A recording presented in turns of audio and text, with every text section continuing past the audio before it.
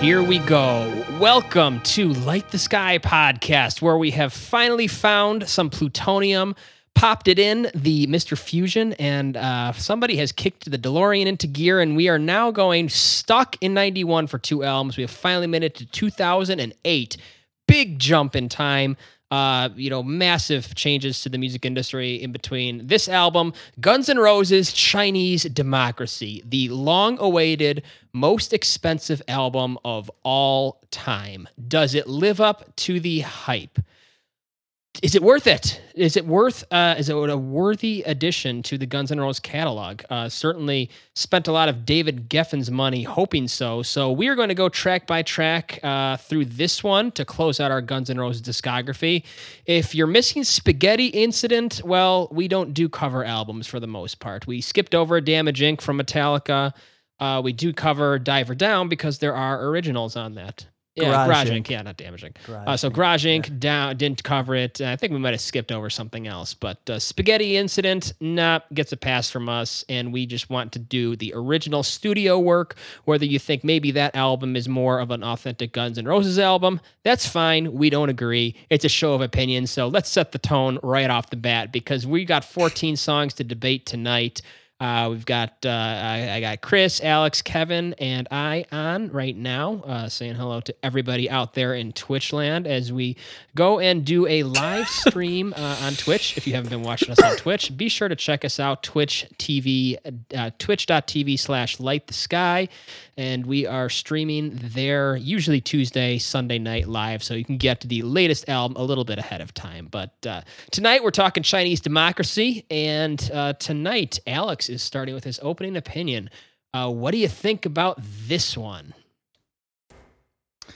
Yeah, this one is interesting. I had never listened to this record before in my life. I didn't know any songs from it. But I had heard a lot about it over the years. I knew that it was a record that took a really long time to make. I remember hearing like different stories about it, not so much like about the music, but more like about the production and like the stories behind the making of it. Yep. Which is interesting. And then when I listened to the record, I'm like, okay, this is a lot different than I expected. And I guess I could get like a little bit more into like the kind of little tidbit stories I heard along the way. But when you said, do you think it's a worthy addition to the Guns N' Roses catalog? I'm going to say no.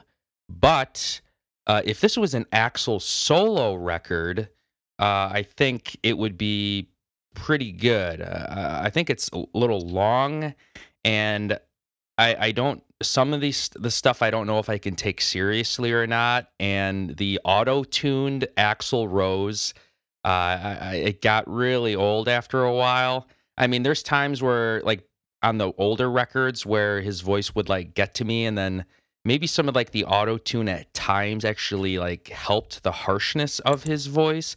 But then there are times where I couldn't even really tell if it was him or not. Yeah.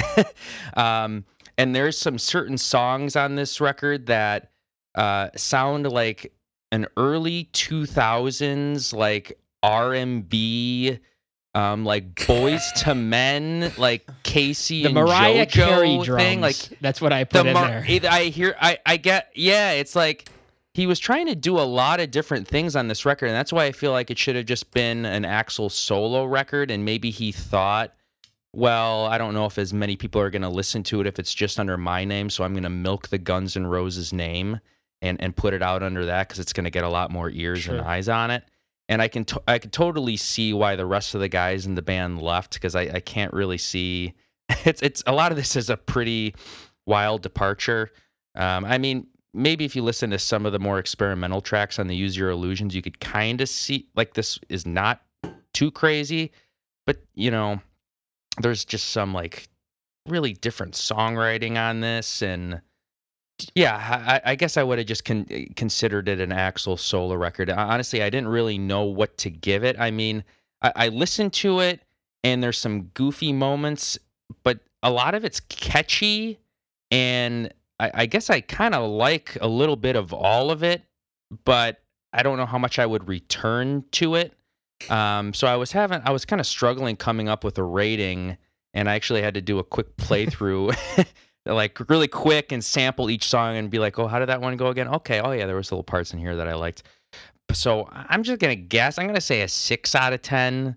If it was an Axl solo record, maybe it'd be a little higher, but interesting. I think there's some really cool songs on this, and there's some definite like Axl genius going on in here. Like, wow, I didn't know we had this in him to kind of orchestrate this, especially if he pretty much like produced this more or less by himself. I think like Klink wasn't there; they had some other guy, and who knows how some other guys. Well, yeah, there was like obviously there was like songwriting teams and stuff, but something tells me like Axl was really the commander in chief in all this. So I guess I got to applaud him for that, but I don't know. Some of this I feel like weird about it, and some of it's cool. So I'll give it a 6 out of 10. And here's the $1 million question: do you think Izzy even listened to this one? After hearing My World unexpectedly on the back of Use Your Illusion 2, do you think he even put this into his CD player? Surely the record label sent him a copy. Do you think he just sent that back with a big deceased on the letter? Just sent it back to the I don't know. I was reading a little bit, and most of the ex-GNR members like had positive things to say about it. Later on, yeah. I think even Slash said, I mean, he couldn't see himself being involved in it, but he said as far as just the songs themselves, I think he was, well, I don't know if they had more to do with after he rejoined the band, where you gotta walk, be very careful get a fat paycheck every night. All right. Yeah. I think Kevin, it's great. Well, yeah. So my thought that ended up being stuck in my mind for most of the album, listening to it, is that in a massive irony, it would have been maybe not a great album, but a much better album if it had been released 10 years earlier. I mean, the 90s drums wouldn't have been so out of place. You could see, they had kind of a streak for trying to invent themselves and push boundaries anyway. The album probably wouldn't have been as long. Maybe it would have, but maybe it probably wouldn't have been quite as bloated. You keep writing songs over 10 years, you're just going to get a lot of them, and you're going to get the long ones. So maybe it wouldn't have been quite as long. And I think it would have been easier to digest overall, just knowing that, hey, this is 98, not, hey, this is 2008. It's funny because even I, in my youth, kind of remember some kind of thing in the world that was this album. Like it's a little faded, but I kind of remembered some jokes about this album. Mm-hmm. We go from 1991, when I wasn't even alive, to 2008, and me hearing jokes about Chinese democracy. That being said, I wished that I had liked this album more, actually. I was kind of expecting to like this album more.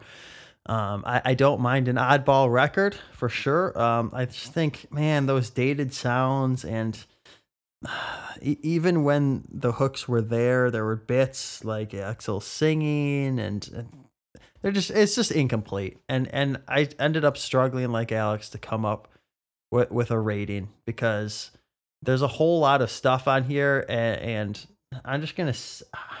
It's almost immune from like rating, because it occupies a weird kind of right, because it's like when you have a song like My World next to a song like Estranged, it's easy to just tee up My World, right? It's just somebody just put it big old softball on the tee for you to take a swing at. But here it's just like everything is just kind of meh. It's just like, that wasn't a bad song. Like, if that song just came on, that would have been interesting. It'd be like, oh yeah, Axl's singing that. That's kind of cool. There was one song I really dug into and ended up liking, but there's like 13 songs of, all right. So where does that leave me? I don't know. You gotta pick a number. It is part. I know. So I'm gonna go 6. I heard a 4 or a 5. No. I was gonna say 5.5. I thought it was gonna be 1.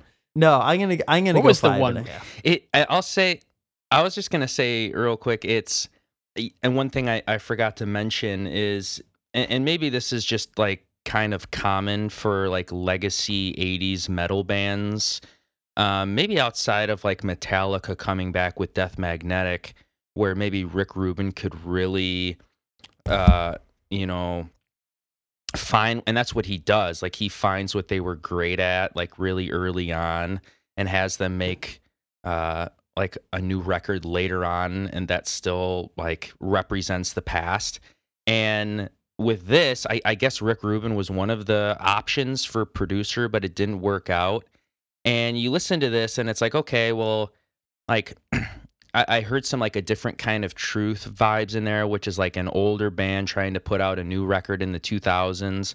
And I was telling Kev too, like some of the production style, like if you listen to Saints of Los Angeles by like Motley Crue, it's just like that kind of modern thing mastering. where it's like that modern, the modern mastering, and like, I don't know, like it's for the time. Like you listen to it, it's like, oh yeah, this just like I know when this record came out. And it's funny too to think like Axl, and I know we joke about Vinnie Vincent all the time, where it's like, where has that guy been? What's he doing? What's he listening to? What kind of music is he making? And it's funny that it was like 20 years or something like that since you last heard from Axl, and then this comes out and it's like, oh, I know what Axl's been listening to all these years. It just like he just kind of like threw up everything that he was like into over those years and took a stab at like every little style of music that he liked and just put it all out there. I had a thought cross my mind earlier this week, and it was that Axl Rose is a competent Vinnie Vincent who can finish a project in many ways. And this could have been a lot worse, I think. Oh yeah, I think so too. Like, and you have to give him props for, well, maybe not props for getting it out of control. A nod. You give him a nod. But it's like he almost had the formula. Like you bring in some top-notch guitar players, you know, you bring in some people Buckethead. Realizing that you lost some Top notch, but just fit for Guns N' Roses. I don't know. No, maybe not, but you could see how Axl would pick something a little off the wall. Yeah. I mean, you know, you can see like how you wouldn't want to pick like a Slash clone, because that would just be like, oh, he's just trying to bring in a Slash clone. Right. So you can see how he would maybe try to do something like that and come up with this reinvention. But it's like, man, I don't know. Maybe if 1998 and you precede Linkin Park. Like, could you imagine here's the thing: is that Velvet Revolver predates this album, I believe, by 5 years. Their debut, or 4 years. The first Velvet Revolver, I think, came out 2002. So 6 years. I mean, they beat them to the punch, and that album is quite a bit more GNR than this is. And no, it was 2004. I'm sorry, and then 2007 was so it's still like half a decade. There's something almost, about that to say, you know, if he were going to go, obviously he had already recorded a lot of this before 2007, that's for sure. But to say, oh, you know, they've already beat him to the punch with a, you know, kind of a pseudo GNR album, he just gonna want to do his own thing. And that's what he did, regardless of whether he's planning that or not. It ended up like, did you want another, like, did you want two factions of Guns N' Roses releasing albums at the same time? Probably not. Like, that never really works out. But yeah, Chris, go ahead. I gotta see how to condense this, because everybody put on your seatbelt. So I dug quite a bit into this record, and even more so the history, because, and I think Alex kind of alluded to it, the history behind the album is almost more fascinating and more kind of in-depth than the record could ever live up to. I mean, it's... I mean, you've got, I was watching a documentary that covers like 10 years, and each year has some kind of influence on what would happen on this album. And it just adds to the bloat. I mean, I'll start out with I'll try to condense my opening statement. So like Alex said, this is essentially an Axl Rose solo project, which helps. I think that would have boosted the rating maybe a little bit, but not a lot though. My biggest issue is that it's more or less just a very kind of unfocused hodgepodge of ideas that are sadly both too late for the fans of the 90s influences that you can hear all over this record. I mean, and we'll get into that in this in the track by track, because it drove me nuts. That was one thing. where it's like it sounds very competently put together, and there's that word I've used in the past, competent, but all I hear is, I mean, you could put anybody else in that song and it wouldn't, these are not necessarily Axl, like on Use Your Illusions or Appetite, where those are Axl, nobody else besides Axl could pull those off. Where here, that's not the case. So we're too late for the 90s, fans of the 90s influences, the era that this project started in, and irrelevant for the fans of that kind of emo heavy rock that was popular at the time of this album's release, who will probably go for more popular contemporary bands like Shinedown or Linkin Park, versus an 80s LA band like Guns, who were a little bit step above the most LA bands, but still, they were an 80s band, that has a reputation for a certain style. And as much as I found a lot of these songs melodic and catchy in a way that did make me kind of tap my toe and hum along a little bit, there was this inauthenticity that kind of permeated all the songs that kind of left a bad taste in my mouth. Even though if I found myself kind of jamming to it or whatever, it's like, this is not, this is for an album that took 14, 15 years to make, and all you can come up with is an album that just sounds like everybody else besides you. Yeah, it's a little disappointing. Yeah, It like makes you wonder what they were doing all that time. Oh, I did. I know what they were doing because I spent probably a week reading up on this. Yeah, that's why I'm gonna try to keep this. Yeah, and that was one thing that bugged me where I was digging. I'm like, it's a miracle that they came out with anything at all. Yeah, I mean, from the people involved that they were more put up with this for this Vinnie long. Vincent. If you know that backstory, I know that's a deep reference, but go look up our special episode on that Vinnie Vincent's invasion. It was funny. And sadly, I mean, the unintended consequence of all of these, kind of unfortunate little details, that these interpretations really aren't strong enough to hold up on their own. I mean, they don't sound, like I said, they don't sound like only Axl. Yeah, I mean, they sound like you could put Chester Bennington in there, or any of the late '90s post grunge artists in there. I mean, you could just rotate them, and that's not for a band with a reputation. That's a little disappointing. And they kind of get lost amongst all the other bands of the era. Again, whether it's Nickelback or whatever. This is probably a little bit more sophisticated, but I'm not going to give it too many props. As much as there were moments that I did enjoy.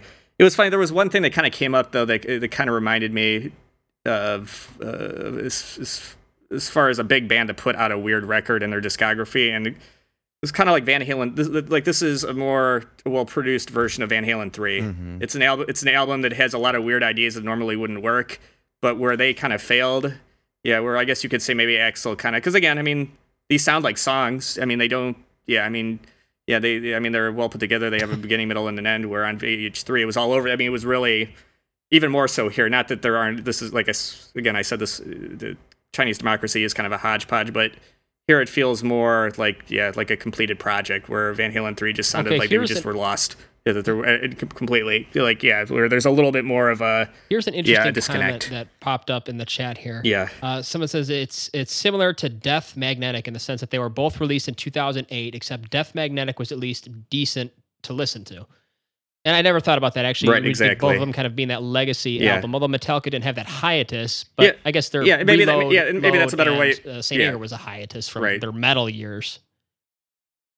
Right, maybe that's a better way of saying it as far as my Van Halen 3 comparison. It's just a better sounding. Yeah, this is a better sounding record, and it's funny because it didn't take 15 years to get from Balance to VH3. Death Magnetic, the one that people complain. Was that the Guitar Hero 3 version was the better?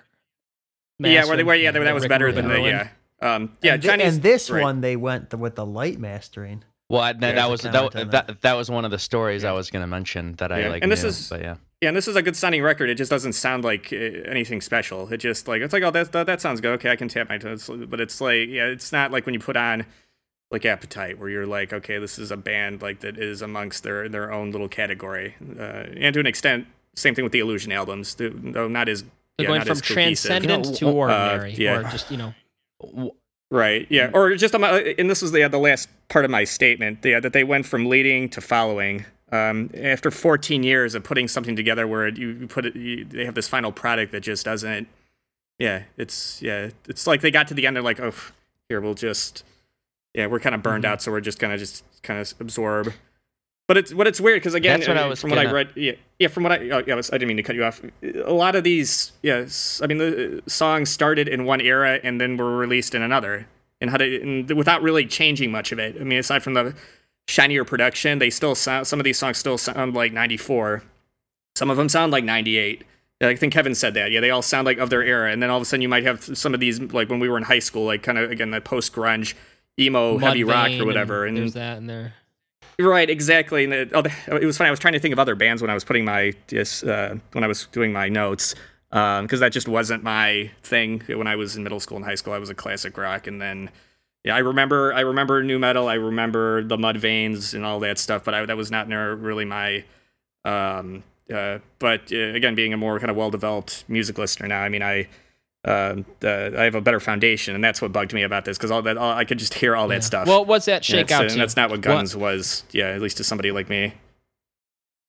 I'm probably going to be kind of around where Kevin was, probably 5.5. It was weird. I was kind of like if for an Axl solo project, like 6.5 maybe, but for this.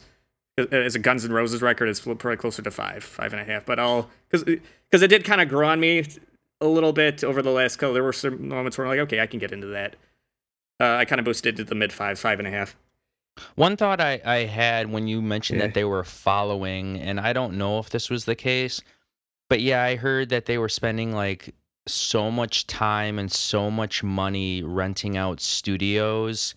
And equipment too, yeah. They said that it was slogging. Yeah, that was But like never even finished the song, and it's like one of those things where you listen. You know how we talk about how it's kind of like dated for the time, and it just you wonder like they've been working on this for so long, and then it comes out, and it's like, well, it kind of just in a way sounds like everything of the era. Yeah, it sounds like And, everybody like, else. Yeah, and like part of me wonders if like they got to the end with all these kind of like elaborate cool ideas, and maybe like Axl panicked and realized like, man, we've spent so much time, like I don't know what to do now. Let's like reworkshop some of the stuff and just they did multiple times over years and years and years. It's just that like, was let's put something out that's gonna like work right now. Like we can't wait anymore. We can't try anything else crazy. This needs to come out. Let's like lose some of these kind of maybe crazy ideas we have and just write stuff a little bit more straight up the middle. Like maybe I don't know. It was exhausting just reading. I mean, it's like I said, it's a miracle that they put out anything, just with how screwed up and how dysfunctional the whole project was. And like going back to what you said, Alex, as far as just writing. Supposedly they had multiple musicians that were involved, multiple producers. I mean, you name it, and to the point where they would re-record songs with different musicians. Because I guess from what somebody said, Axl wanted to be like in the moment, like where even if the original recording was good, like, well, I want to record it with like the new guy, like because the other guy just either left or he was fired for some reason or whatever, and then that guy would have to learn what was already perfect. Alex is going to need Josh. Just Are you talking about Josh Freese? Yeah. I don't know if you guys saw that, and I was like, this is. I mean, it got frustrating. I'm like, I mean, it's and again, it kind of gets sad too. I mean, a guy, because again, I think we know pretty much at this point just how. I mean, I don't think I've run into a guy with more personal demons in the rock world. I mean, serious, not like, that just allows you not to be able to function. Where it's like you're a vessel for talent that is completely crippled by just what's going on in here, where you just can't Vinnie move Vincent. forward. I mean, you probably read it too, and he was name still dropping Well, that. yeah. I mean, right. That was a no, I know, story. but I mean, Axl is. I mean, a little Functional. bit more. Yeah, Alex is going to need a beer serious refill guy, before the end of this show.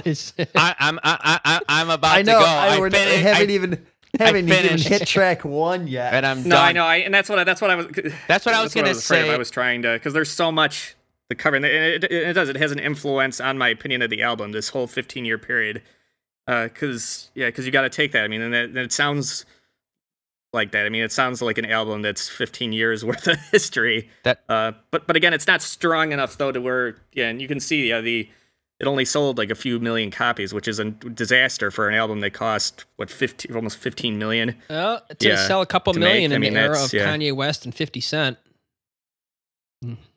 Yeah. That's what I was gonna say. Like another story. I know I talk about this guy a lot, but it's just because he's an inspiration. Is Josh Freese was like the original drummer that was hired to do this record to replace Matt Sorum, or I think maybe they even had another guy after Sorum for a minute, and he actually co-wrote and I think wrote the main riff to Chinese Democracy. He's credited for that, and I think he helped structure some of the other songs too. But like, I listen to a lot of podcasts, interviews with just him, and a lot of people ask him about his stories with the Chinese Democracy record, and he's like, I know a lot of people bash Axl and stuff, and honestly, he was nothing but nice to me. I can't say anything bad about him. But he says, yeah, I mean, I was going down to LA or wherever they were recording for years, and like, he's got a wife and kids and stuff, and he's a very in-demand live drummer and a session drummer. And I think it just got to the point where he's like, hey, you know what? I'm sorry, like, no hard feelings, but we've been doing this for years, and I'm not really seeing like anything really come of this. So respectfully, I'm going to have to leave.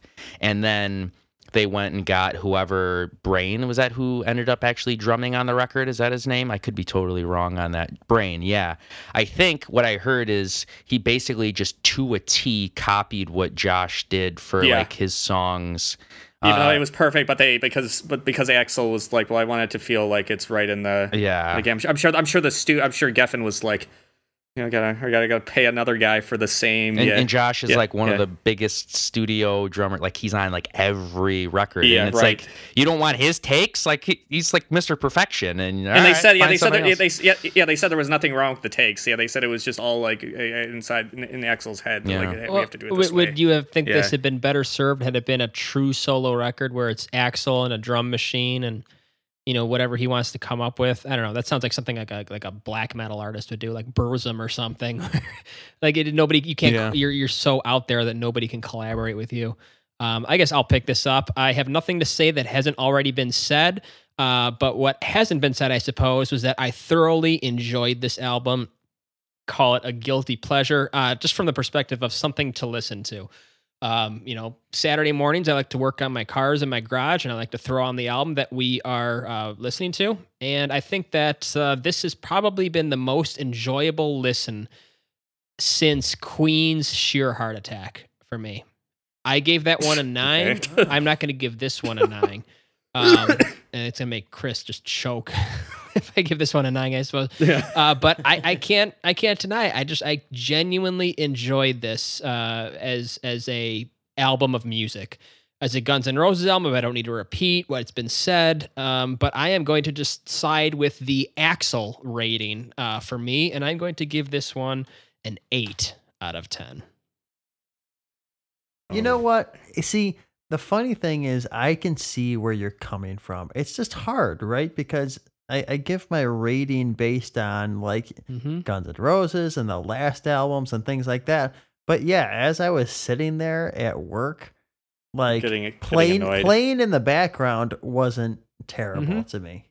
It was just like, oh, okay. I don't think it had the high points the way maybe some of the Use Your Illusion songs did. No, but it was just like some interesting ideas. There were definitely parts of Use Your Illusion that made me want to turn it off more than and this there's album. Parts of this, I know that Alex, I think, mentioned that it was vomit that was just puked across. Maybe that was Chris. Was it Alex? Yeah. No, that was Alex. I give it an 8 out of 10, by the way, Alex, when you were off refilling your beer. It's going to be a long night. I got to get another one in. I topped my whole beer before we even reached song 1. So, I mean, the idea of this being just, there's so influences here that, like, man, you can really hear John Petrucci. You can hear, there's some parts of it's so Dream Theater. And then there's parts that sound like it could go on the Boiler Room soundtrack. And then there's Massive Attack. Then there's not Meshuggah, more like Mudvayne. Yeah. And then there's Mariah Carey drums all over the place. And then Sebastian Bach is on there. And then like there's just a lot to dig into. I mean, there's stuff that sounds like it would be right out of like a great Top Gear interlude, just some very cinematic pieces of music with the orchestra. They're just, it's Joe Satriani I have it on here. I have Steven Wilson on here. Like there's just a lot here to dig into. And I thoroughly enjoyed that. Somebody has a question. Is this the same car you've been working on since Van Halen? I have a lot of cars. Just put it that way. And they have a lot of problems. There was that great story with Queen. Yeah, Great the one-liner. Queen. Was it Misfire? Where I was firing up a car and literally, like, it was the difference. Like, I'd fix something hoping it would not misfire.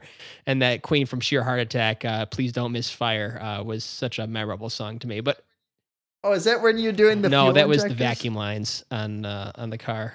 Oh, okay. Yeah. But anyway, yeah, this is a fun album to listen to, and I am not going to back down from that one. I will defend it, I suppose. Okay, but- to the end. Okay, Yeah. we'll get into this because you have to admit there are flaws. Yeah. I mean, flaws if you're considering it from the perspective of I just want some hard rocking, quality sleaze bred from the LA strip scene. But I'm just saying some of the vocal takes are suspect. Some of the Yes. auto tune is I don't a care little about You know what? suspect. auto-tune. It's Yeah. not that's like all, that's just blurs No. together in the year 2020. no. I'll- I'm just saying that there's some parts that sound weird, and you have to admit it's a darn long. I album. feel like every Yeah. song Oh. has something I like. Like there are no hour clunkers. and Are there 11 clunkers? minutes. I don't know. We'll get to it. This Hour is what the track by track is for. So Yeah. let's start it off. Oh, one more. Yeah, just what? Yeah, Mark. Yeah, one more thing. Yeah, just one statement. Yeah, my biggest issue is that he didn't make those influences his own, Fine. which I think really hurt Yeah. it. Just from an enjoyable album of Alright. music, I enjoyed this Yeah. one, This is gonna and be I fun. am ready Yeah, to make it'll be fun of fun. this one too. So stick around for some laughs. Okay. Anyway, all right, let's get into Well, it. yeah, let's start this off. Title track, Chinese Democracy, starting at 45 seconds.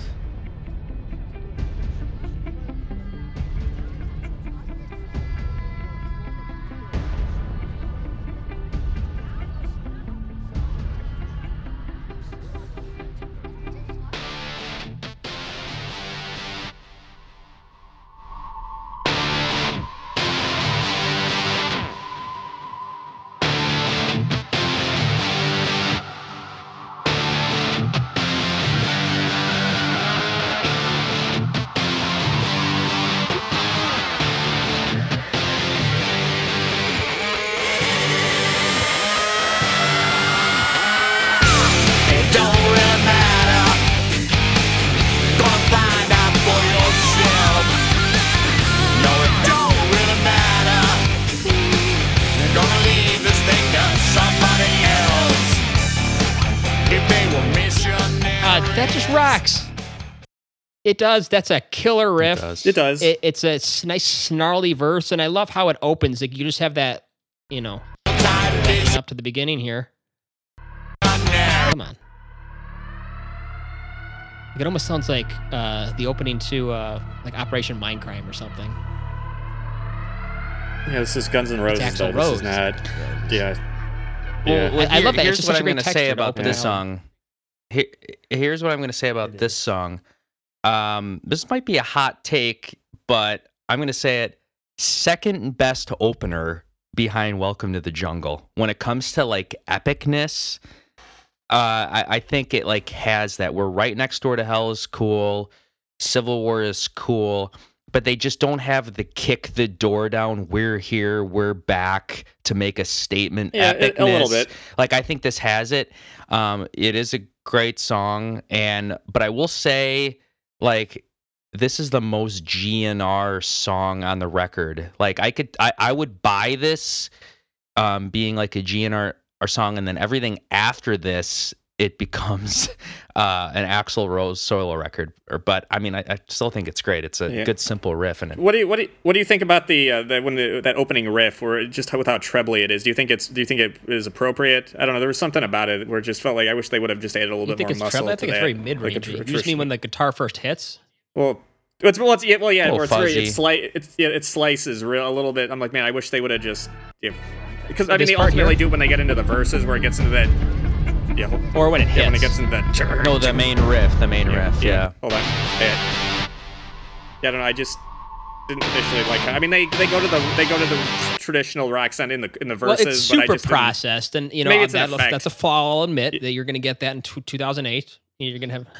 I was gonna say it sounds of the time. Like I wasn't Because taken it's weird, back like in by the it. like I said in the verses, they don't do that. It's like that real rock and like warm kind of. I don't know.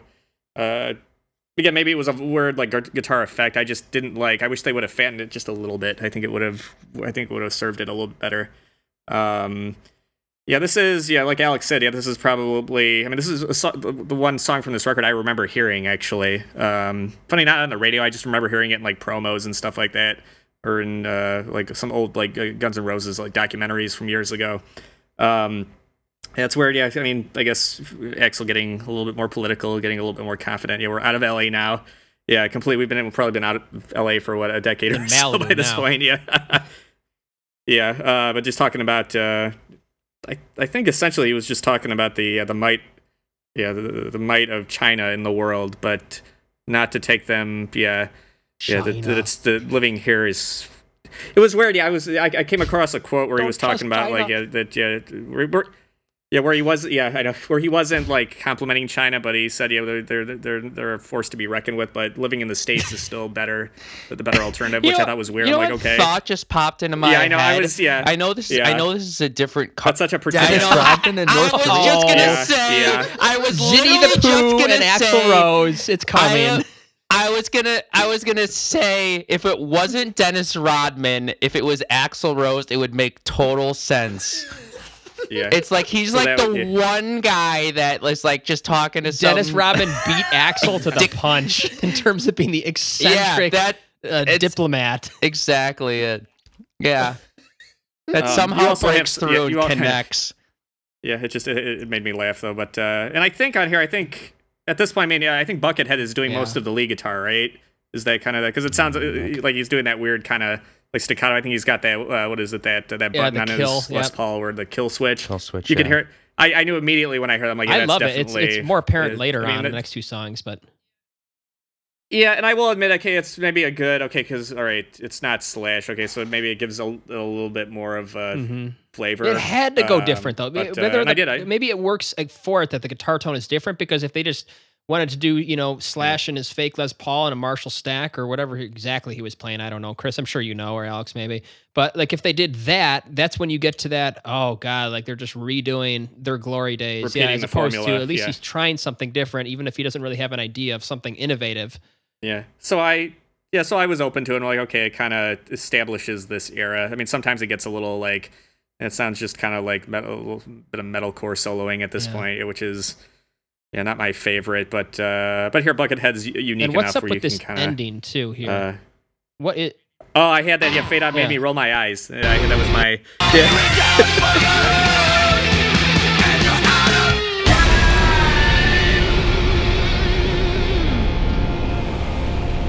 I'm setting up the tease to fly later.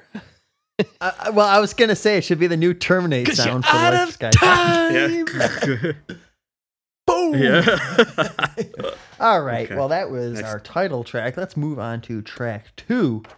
If you're wondering about the song titles on some of this, you get some interesting ones. It's hard to remember. That's a downside. I put some different ones. Yeah. No punctuation though. Raiding the bed. I.R.S.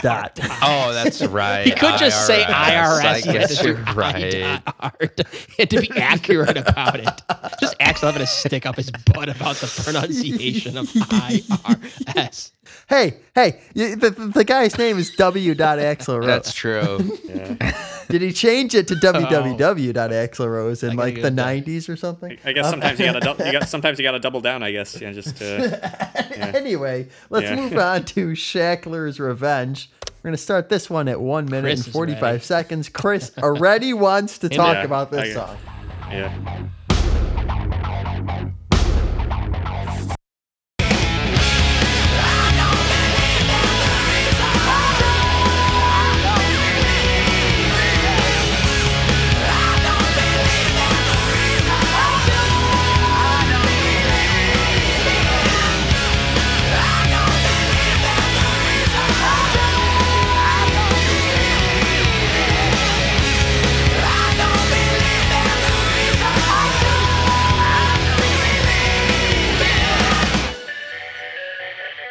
Heard that before. I mean, that is an earworm of a chorus. Oh, it is. No, I'm not saying it's not.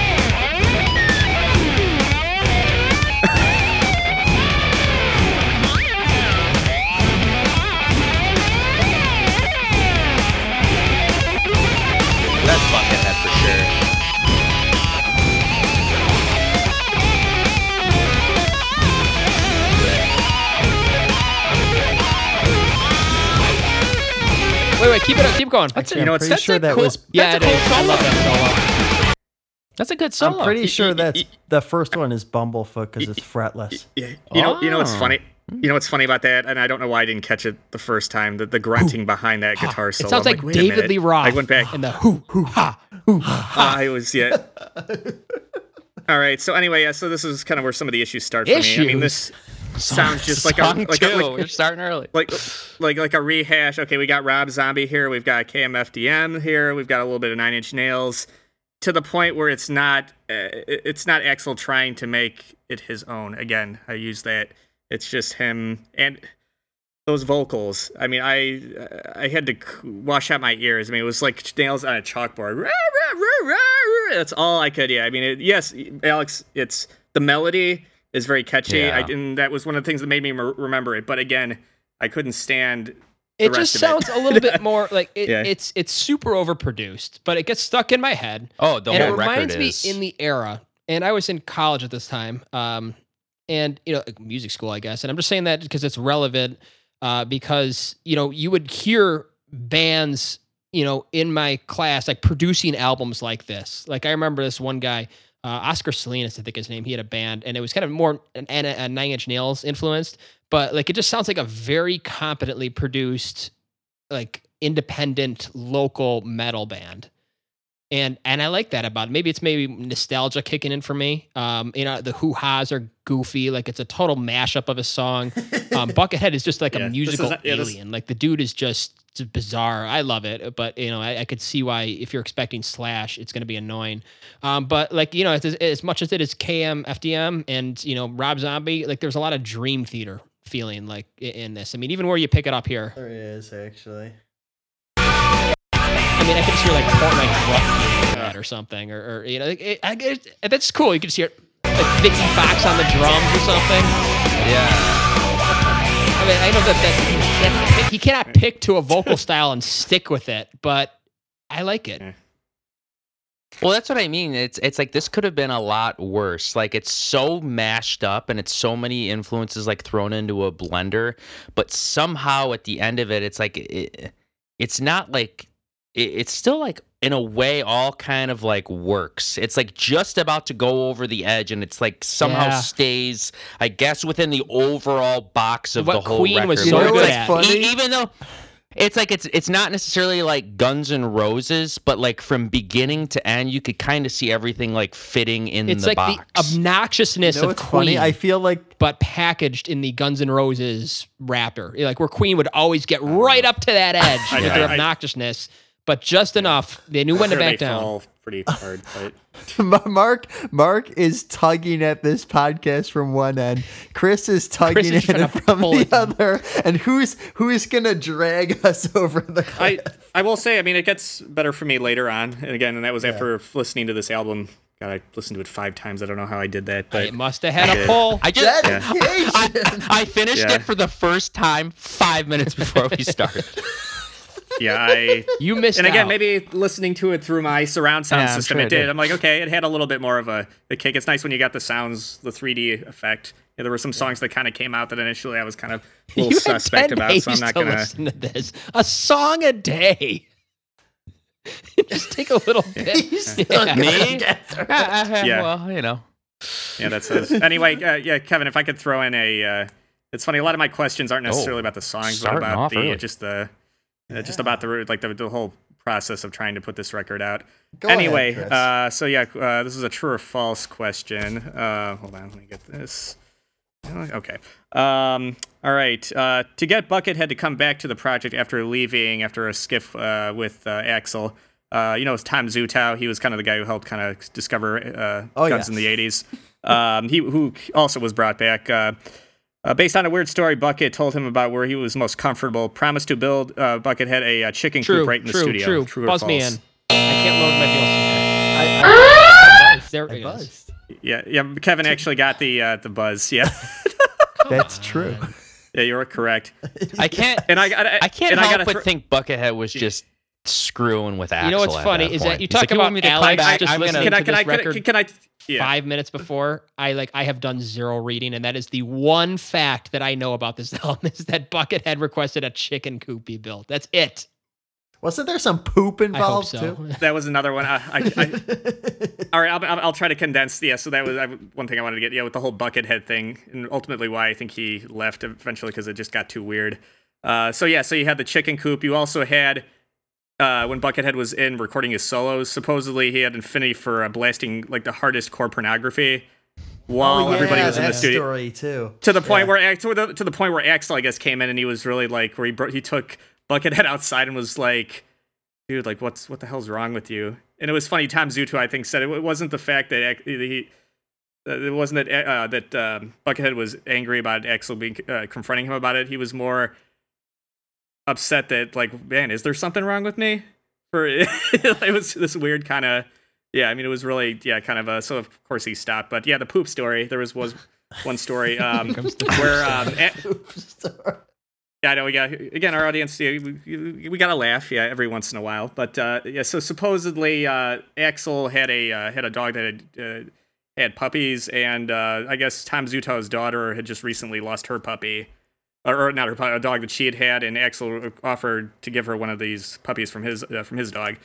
So anyway, so he brings it to the studio, puts it down, and I guess immediately it runs into Buckethead's chicken coop.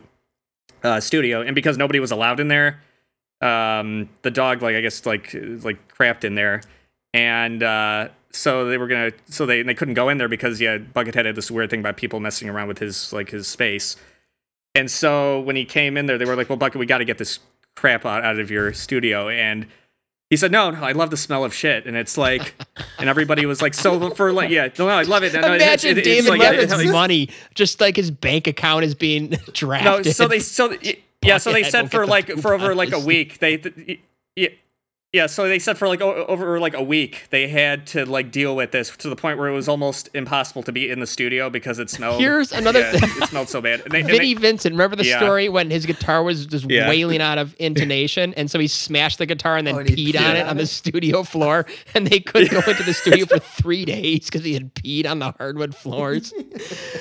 Higher functioning Vinnie Vincent. Can you imagine Vinny getting called to work on this record? Man, if there's an album to see. It still wouldn't be out. And I'm surprised that they managed to fit the two biggest men children in all of rock in the same room for a duet that's coming up later. Sebastian Bach and Axl Rose are somehow good friends. Axl Rose showed up on Sebastian Bach's solo album like 3 times. Anyway, is there that's a why studio room happens, big enough to fit those two egos? Yeah, I don't know. Anyway, let's move on to the song Better. We're going to start this one at 2 minutes on the dot.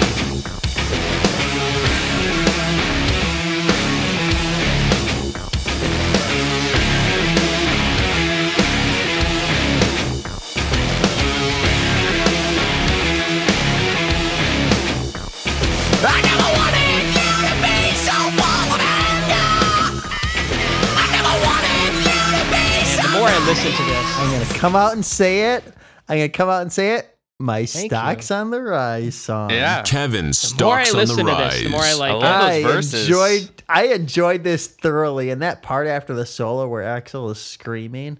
I mean, I don't know when he recorded this particular take, but I mean, come on, 2008. Yeah. It's got pipes. That's pretty great. I liked this song. This was one I was like, this album has something. There are definitely moments though where it's like, oh man, this just sounds like an early 2000s like Hoobastank. Like I could see like this is like a Hoobastank, which Well, who Maybe not Who that. Stinks got some tracks. And I know they got typecast for the reason, but go listen to some of their other stuff. It gets pretty good. Anyway, it's like, or like, I don't know, like Story of the Year. Just like some of that kind of like the Used, like that kind of era of bands. Like if you listen to it musically, I feel like I could hear it, and then they just like found that backing track, and they're like, oh, give it to Axl and have him sing over it. And it worked. I'm saying though, I like it. It's good. And if you approach this record like not thinking it's a Guns N' Roses record, it's a lot more enjoyable. Like musically, objectively, I think it's good. I tried doing it, but again, they just sound like they're like Axl is just copying and pasting without making it Chris, sound new. Oh, I mean, Chris, he's just like, okay. When was Guns N' Roses? Okay, so they tried to be innovative with Use Your Illusion, but what about Appetite for Destruction is not the same thing? Just kind of a better version with better songwriting of the same exact formula that every single band has been doing. Yeah, they're just just trying to be a heavier Aerosmith and Rolling Stones. Like, what's unique about that? Yeah, I don't know. Well, I don't know. Maybe it sounds, I guess, at least in my opinion, it sounded less. Yeah, like here, it sounds. I mean, I could not hear Chris Cornell singing over all these songs. I mean, there were points where you could have taken Axl out of the equation and put Chris Cornell in there, and it would have worked just as well. But the music is still good. That's it's okay, but again, I don't know, maybe because this is, I don't know, maybe this is an era of music that really wasn't my thing. Maybe I just have a bigger, and I'm being more analytical. Maybe that's my problem. I just hear he's too data driven. You can say it. I'm being. You could say I'm being too stuffy. Maybe I don't know. I'll agree with Alex. I do remember this song. It did get stuck in my head. But again, just being critical. Yeah, there are not a lot of original. Okay, ideas let me pull here. up some of the Dream Theater moments of this song. I enjoy very much. Yeah, in the extreme, even more so than what you had on. I mean, at least with Appetite for Destruction, they kind of made what they were doing their own, with paying homage to their heroes. Here, it just feels like they're taking. I'm sorry. From their, I'm sorry. Before Mark plays this clip, because I was on this site that I use for getting. Is this genius.com? No. I'll. I guess at this point in life, it doesn't really matter. But a site that I would use to obtain albums. There's a list, like a collage of like different albums, kind of. And the title of the list is List of Music Considered the Worst. And this album is on there. And all of the Guns N' Roses articles that I read about this album, not reviews, but like what's the best Guns N' Roses song, like ranking all the Guns N' Roses songs 57-1 or whatever, however many they are. And it was on the bottom of the GNR list was always all this album. And you just can't tell me that some middling track on Use Your like Dead Horse or something. Oh my God, it's got Izzy and it's got like, come on, like this song. To me, even if it is just derivative, is just much more pleasing to the ear. I mean, I've got a couple parts marked on this song. 107. I mean, not. I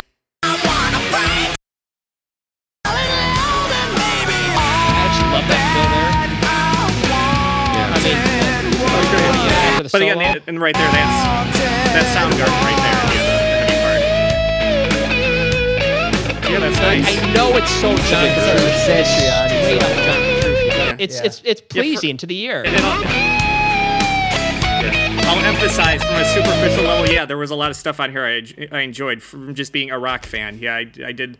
But again, from talking about a band of Guns N' Roses caliber, I got to be critical. Of a band that really kind of Axl, who's a guy who tried to build his reputation on being a perfectionist and trying to really kind of create. I mean, I think he said here that he was trying to make like the greatest record of his generation, and he definitely did not do that. I mean, he made a record that sounded good. I mean, that's again, like you said, is pleasing to the ear.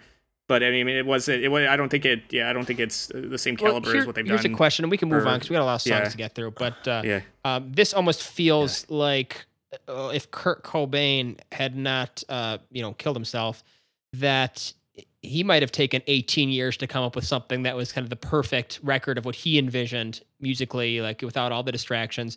Mm-hmm. And so I feel like in some ways that this kind of parallel, their careers are parallel in a lot of ways. But what would if Nirvana came, or Kurt Cobain, with Dave Grohl, he's off doing the Foo Fighters thing, and whatever. Like, it's just Kurt left in the band, and what solo album does he come up with? And I feel like it kind of would be in a lot of ways like this in terms of just, every idea that I could ever sketch in my notebook, I'm going to give it to you. And I don't know, like you know what I find would be more disappointing? Imagine waiting 10 years or 14 years or whatever, but with the same lineup, like, oh, we're going to release an album with Slash and Duff and Matt Sorum and Izzy, and then it ends up being like this or worse than this. Like, you don't have the how disappointed would people have been? People would have been like, oh, right. Yeah, who knows? We don't know. It almost reminds me of when people were talking at the Museum of Pop Culture in Seattle about we're just waiting for the next Kurt Cobain, Rock Music News, the next Kurt Cobain. And in some ways, people might have said this, like, we want the next Appetite for Destruction, like it's 2008. Everyone has moved on. Just give us something that's good to listen to. Because, emos have, taken over. That's about to turn into metalcore. Most people are listening to 50 Cent and Kanye West anyway. Just give us an album of enjoyable music to listen to, because there really isn't anything new to say in the rock world post, Linkin Park and new metal. All right, let's move on, because we got a lot of songs, and I'll probably shut my yap for a couple of them. Well, it's, that you get the big points in. But anyway, let's go into Street of Dreams, starting at 1 minute 39.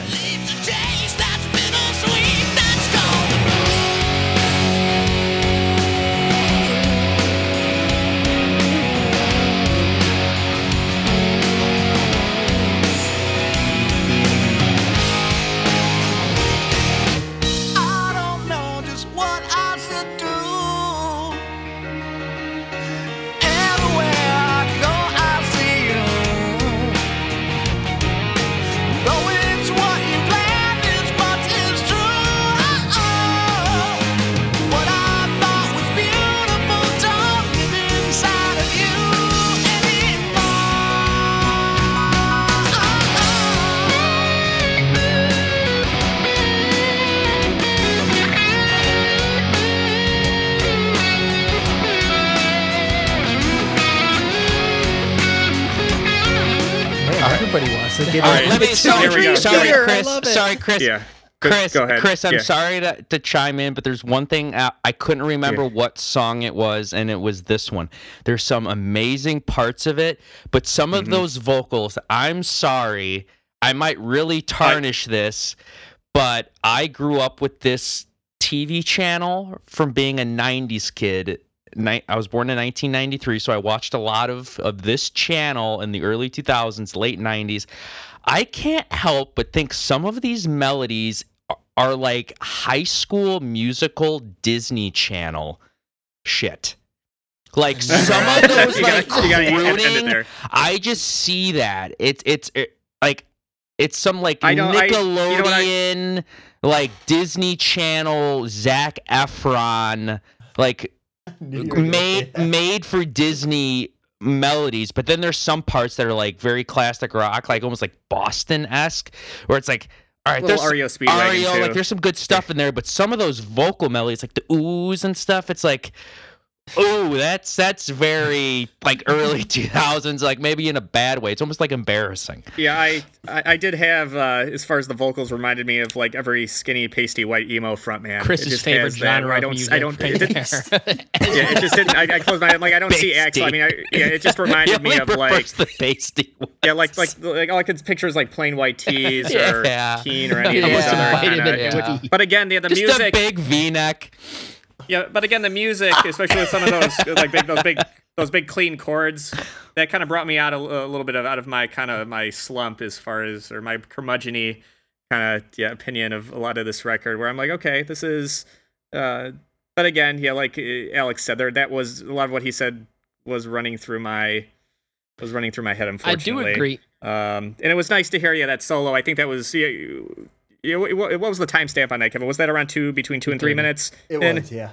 Okay, yeah, that solo there kind of like, okay, all right, I feel a little bit more unfamiliar. And it works. It complements. It's a Slash-esque solo that doesn't feel, it feels like it belongs there. And against those chord choices, it sounds really nice. Yeah, so I got to give it that. Yeah. But again, yeah, those vocals could have, they needed, well, they had 14 years to figure that out. And sadly, they didn't. And we got to deal with it. Things I love. Yeah. I love how the orchestra is introduced, and especially as it's going to become a major player later in the record. Things I don't. I think Axl's sound is actually can be the weakest part of this. It does. I do agree. I think there was Alex that said that with a full rounded. I mean, there's parts of this that just sound so James LaBrie. Kevin already played it. I don't need to play it again. And if you had that full rounded kind of crystal clear studio specialist voice, that would have made this a really special track. But it would have been not Guns N' Roses, that's for sure. And the intro, I'll just play it because I just thought of something. I'm sorry. Go ahead. I mean, is that like, it's like being slapped in the face with Queen. Like, how would you like a little piano intro? Yeah. Like, it's just you and then all of a sudden, like, there's a quick pivot to Elton John out of nowhere. Just, I mean, right here. That's a great chord. That chord is great. Just 1 to 4. But that sounds like Roll with the Changes from REO Speedwagon. That was one thing. I love. I love that song, but it kind of, again, that was one of those things that irritated me a little. Like, that's like not 1 to 4. They had. Yeah, I mean, it's a piano moment, which I know we've kind of hassled Axl a little bit about it, and they had a moment like to give us something cool, and they didn't do it. They just picked a generic tasty chord progression. Can I add a reference track? I was trying to think of another artist of like drop that it in the era alternate.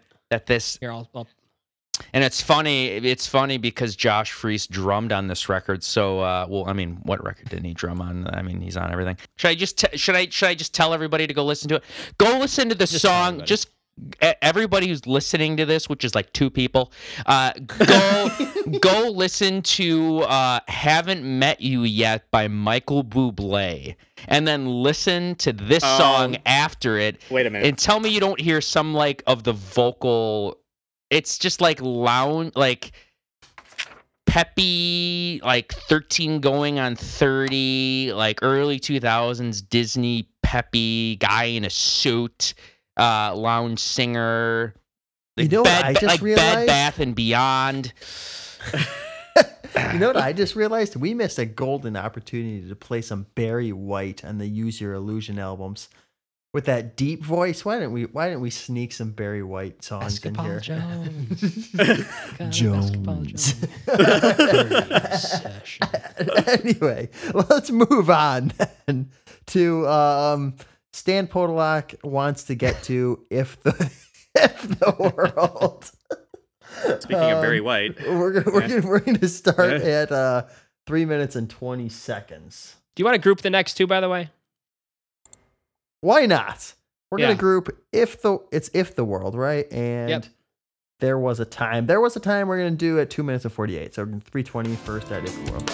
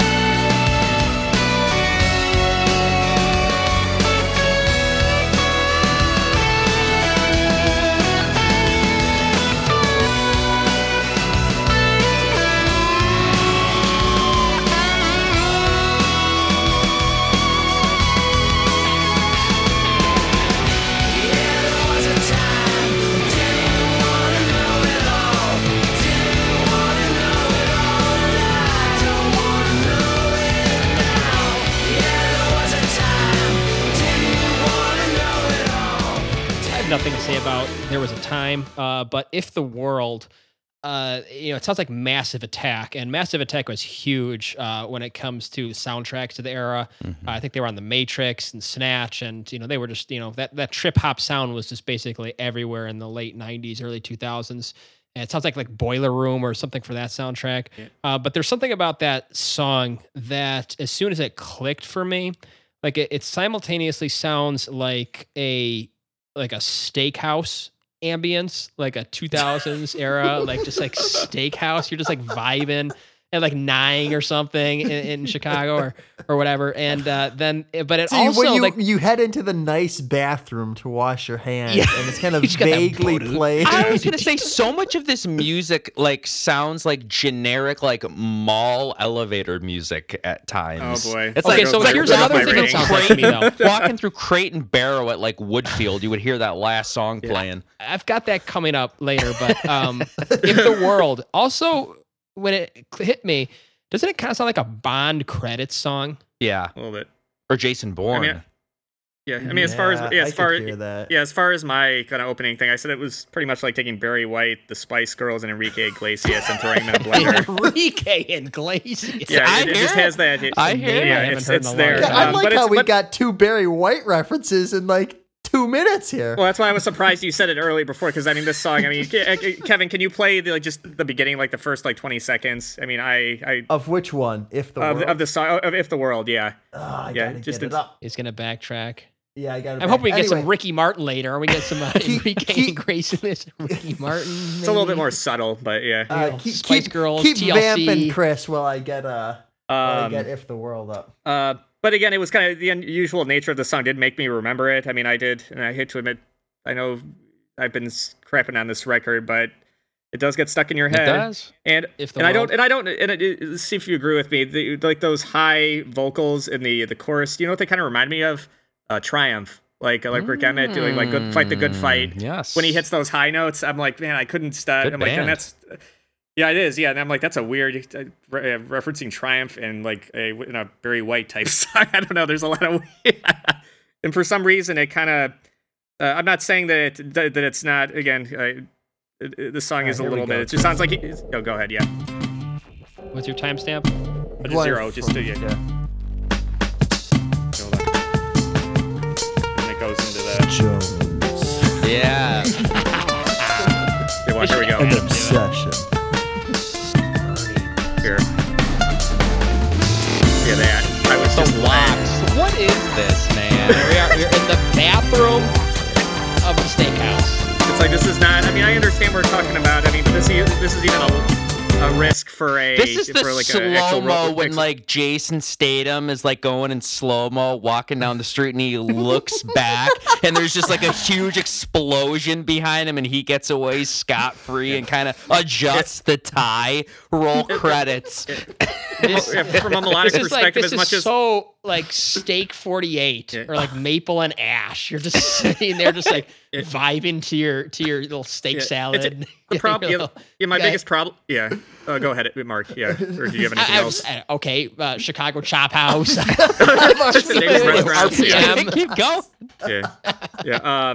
But yeah, that's another one of my big problems with it. It sounds like he's trying so hard to bury his past by pushing this, and it just comes off a little disingenuous. As much as I like the melodies, and again, I'm probably one of the most eclectic music listeners around. But again, I have to look at each situation. Like, okay, does it work under these set of under these conditions of the GNR? Even Axl, like I said, this is really testing my. Yeah, like anybody else, any other pop star of the era could have probably done a good job. Even rock, I just couldn't. I didn't believe it. He didn't sell it totally for me. Yeah, as far as like, okay, this is an interesting kind of within the Axl Rose world. This is something I can take, and I just couldn't. But again, it's one of those, I liked listening to it, but it left that bad taste in my mouth. Chris, just be happy that the guy who is obviously wanted to be NWA so bad was not trying to do a G Unit record. Yeah, this is on a like if the G Unit line though I can see Axl on his tail going G Unit. Yeah, the G Unit line is on the horizon though. You can see it. That's how close we are though. That's where he. Luckily, those heavy down-tuned guitars come in, and you're like, okay, all right, okay. Chris, this is. I know you for all your eclectic taste. I don't think you listen to G Unit. This is nothing like G. No, not no. Yeah, I mean, yeah, I'm not. Yeah, no, but I'm just talking about as far as like okay, I listen to jazz, I listen to stuff like that, but I can't here it was a weird thing. It's objectively bad and good at the same time. Yeah, it's like okay, it's well constructed, it's competently put together. It's competent. Yeah, that's that word. I'm going to be using that quite a bit. Are we still talking about If the World? No, okay, we can move on. We're moving on. Well, I was gonna say I thought I kind of liked There Was a Time. It was a little bit more G&R than the last couple tracks. It kind of. No, I thought it kind of brought it back in a little bit. Okay, but the issue with There Was a Time is that the timestamp I played, you probably don't because you've forgotten it by now. Is it? But anyway, it's also the longest song on the album. I played the timestamp starting at 2:48. And it sounded like the song was wrapping up, and it goes for another 30 I know. minutes. I had that on here. That Buckethead goes on for like another 2 minutes. Yeah. And then you have like this weird little like new metal kind of synthy thing at the end, which I thought was kind of like I rolled my eyes a little bit. Yeah, there's but again, no then you reason. then you have earlier on in the song where it's like that 94, 95 kind of grunge. Yeah, Kevin, can you put at 55 seconons? Can you play that? God, and then Chris, we can move on. you're asking for everything that's left. Yes, I have. I worked very hard on this. But I want to the way the get my sync tube works, it deletes the video after we get rid of it. So Sync tube is done with this song. It's not me. I swear, sync tube just gets rid of it. Mark, I don't think you're going to be getting the post-show nachos tonight. It's going to be closed.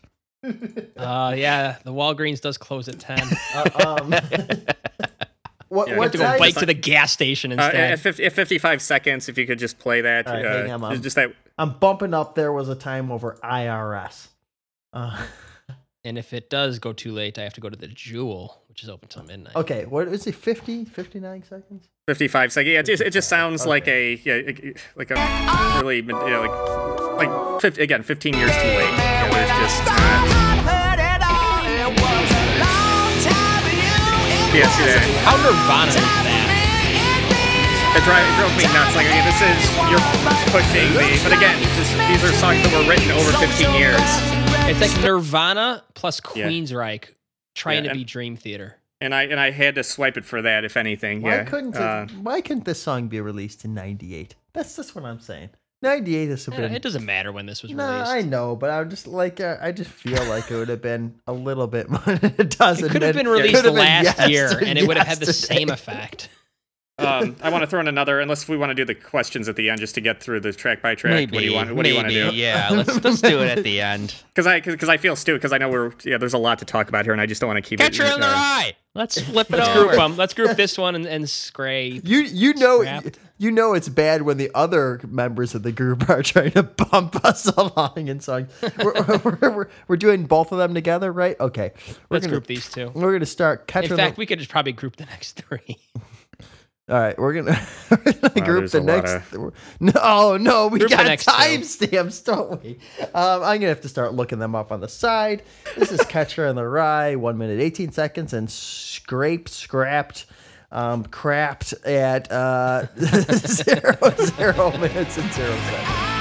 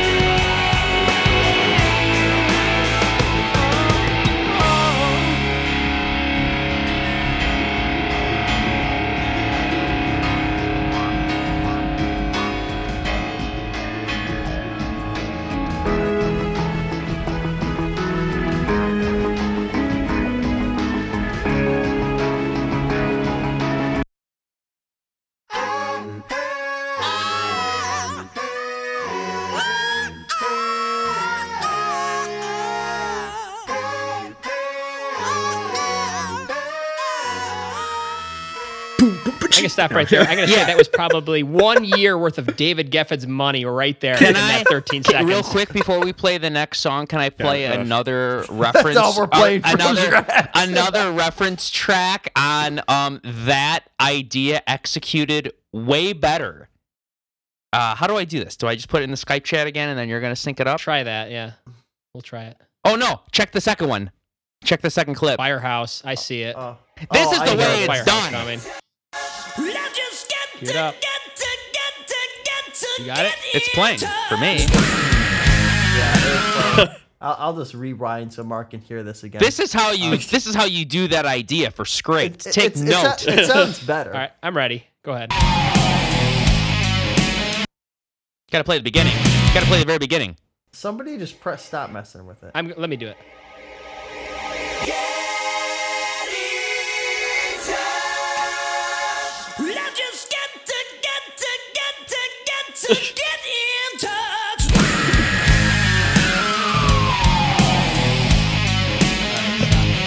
That's way too good. That's how you do an isolated vocal intro. Whatever the hell Scraped was. Scrape it off the album.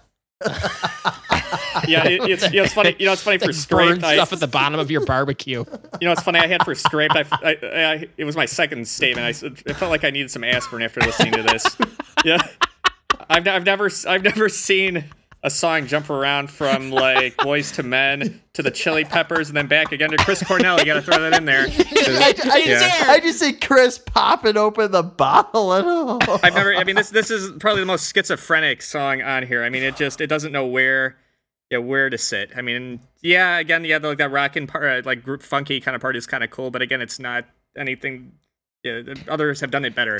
Whether it's Faith No More. I've got a much better That's version. That's where I disagree with Mark a little bit on the Kurt Cobain. I know Kurt Cobain had his demons and he was depressed and stuff, but also like Axl was a hothead, and I think this album just encapsulates what the hell is going on in that guy's head.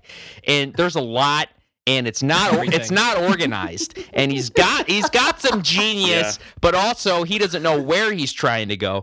And I think Kurt is cooler than that, and he has more awareness. Did have more awareness, and he would know when it's getting a little too out of control. And I don't think he would ever make anything this it's all over the place. You won't find me arguing that Kurt Cobain must is have not been cooler than Axl Rose. Yeah. I think that Guns N' Roses is collectively cooler than Nirvana. That's debatable. Well, maybe in a more mainstream. Yeah, I don't know. I mean, I don't know. Yeah, it's kind of hard Slash to compare is the height of cool. I'm not going to disagree that Guns N' Roses is cool. They're cool. But I would say. I mean, Dave Grohl is not cool. Kurt Cobain is pretty cool. We're dropping vocal intros. I'll throw another one in if this works. Yeah. Oh, I know this. Yeah. Man. I might need to see where I'm.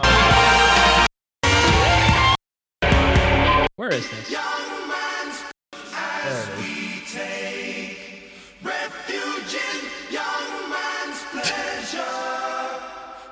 is. Oh, are you ready This for is this? Yes, Leave It. Here we go. This is hilarious. Love the music video for this. Yeah. Yeah. this is going on the headphones in an hour or so. 2 or 3. It's like Axl Rose, and I don't think he listened to Firehouse. I think he was. I don't know what's going on in his head, but there are lots better vocal intros that probably did not waste a year of David Geffen's money. You know, it's funny. You know. Yeah. So the what? I don't know. Why? Can we? Yes, probably came up with that like in an afternoon. Yeah, probably.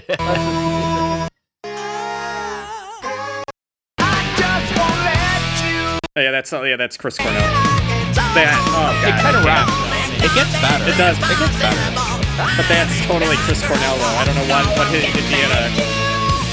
It's very chorusless, though. Yeah, it's very dry. I had for I don't Scrape. know. I don't think Soundgarden's that butt rock though. Like musically. No, I mean I don't know. At least that passage reminded me a lot of that. Oh. Yeah, I mean for a moment he gets up into those Chris Cornell like registers, where it doesn't sound like him anymore. I also had maybe I was so angry like with this song that I didn't post any timestamps. where I just said the end is a mess of sounds. I don't know. Do you guys remember? I'm trying to remember what the.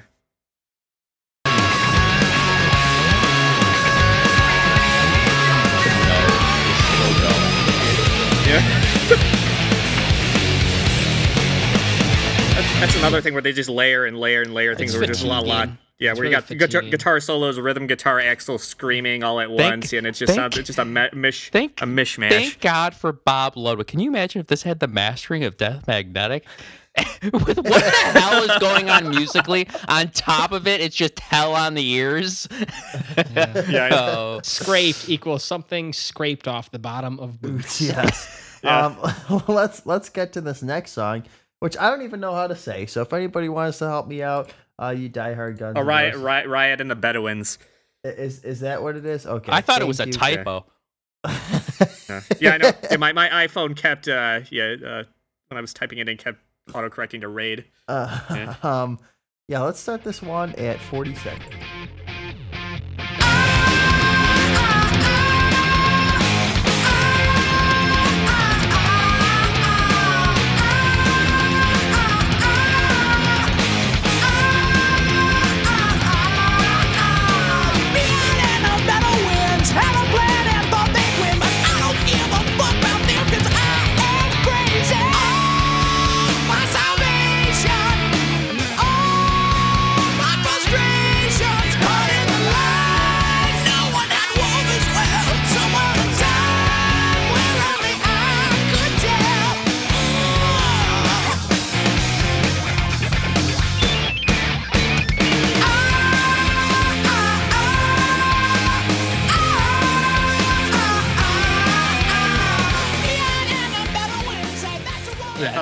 There's good moments. There's good moments. Yeah.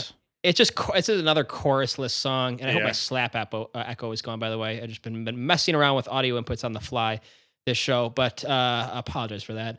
This is a pretty creative song, and I think it rocks. It just could have used a chorus. They kind of forgot that part, but the rest of it is pretty cool. Yeah, I don't think the Oz qualify as a chorus. Was there a laser sound in the beginning? Yeah, did you hear that? I don't know if that was like a keyboard. I can tell you that the whole beginning sounded like I was loading up Battlefield 3 or something. Oh my dude! I've been playing a lot of Battlefield lately. I literally said I'm gonna play Battlefield after this because of this song. Hold on, there's a weird you kind can of hear it. Oh, it Dice. Yeah. You know, EA Absolutely. Dice. It's just generic music that was just in the vaults.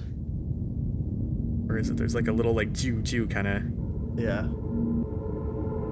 This is video game menu music. There. Yeah, those are laser sounds. Okay, Battlefield 3 was a little bit later. Was later. Yo, I know. But Sounds like Division 2 or yeah, I'm not making fun of it for that. It that works. part. It's just I feel it's like there, you know? I feel it's like a war song, isn't it? It is. I feel like I'm about to raid the North African desert here with the with the Panzer Shrek. Okay, it works. About to go drop into DC. God. Division 2. Yeah, it is. Yeah, it is kind of a superficial kind of rock, but again, I mean, that drum beat is very kind of it's very locked in. It's funny. This is I kind of had heard this is a song that I could kind of hear like Miles Kennedy kind of singing. I don't know why. Yeah, I hear that. Yeah, it's got that kind of higher end. It was nice to see that kind of, and it must have been Buckethead, that kind of Meshuggah type solo at 333. Where it's like that, where it sounds like something off of a. I know it's weird, but Sounds like Butthead or like Beavis singing a guitar song. Yeah. That was good. It's all dissonant. Yeah, all the wrong notes. But no, but it was, I guess, for a song that just is kind of there in a good way. I guess, it was nice that they threw in that curveball there. All right, listeners. Well, anyway, I have good news for you. I can say the rest of the titles pretty easily. So we go to this one, and the next one is called Sorry. Will they be sorry for releasing this song, or is this one good? So sorry. Let's hurry up before we get the Chris acapella like this guy. No, I'm kidding. Peggy Lever, yeah. We're going to start this one at 1 minute and 11 seconds. I won't give in. Hell with the pressure. I'm not caving in. Get my ideas. You know that I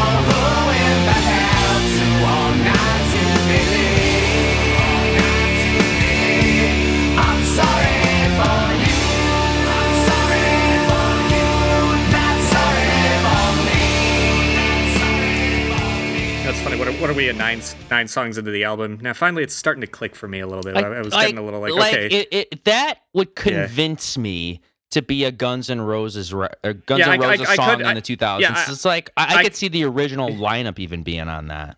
Right. Yeah, I couldn't really necessarily pinpoint any specific influence, except for maybe, I mean, the vocals are a little Jeff Tate-ish again. Yeah, it seems like when he sings in that normal, which is a little irritating, but not too much. But I don't know, this kind of reminded me of like a Roger Waters kind of droner. I could see him kind of in the early 80s kind of. But again, I love the word droner. Thank you. Yeah, I like, again, it's a drone. It's a lower kind of register, but I like it. And especially those chord choices again are really nice. But yeah, Kevin, if you could play one part, the way that Axl sings this one part really kind of made me where I had to go back at 35 seconds. Oh, is this the do it part? Oh, please. Yeah,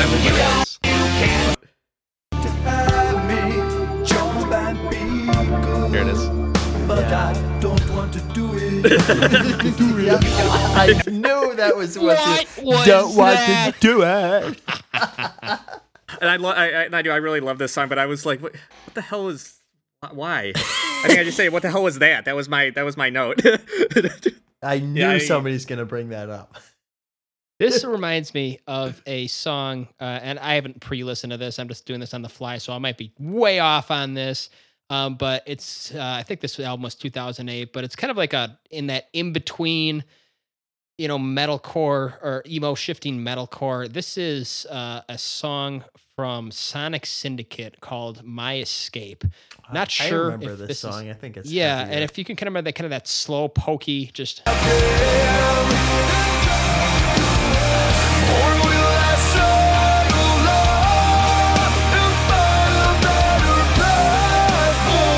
I'm kind of just those heavy, just plotting. I know this one's a little quicker, but where it just kind of has that just full out ballad. Man, it's like it's the OO's version of a power ballad, I suppose. This music video with the big chains and the skin tight Affliction t-shirts. Yeah, the Affliction. Oh, man. Axl the Affliction shirt for this one, and Sebastian too. The emo. It's an emo overdose right here. Yeah. No, it's not emo. It's I don't know, like in that transitory period where they would just like a power ballad would just be, I don't know, just like brick walled and just heavy guitars and just kind of like plotting. And what is it with two rockers? Whenever two rockers get together, they do a ballad. What is that? Well, like what's up with that? That is, yeah.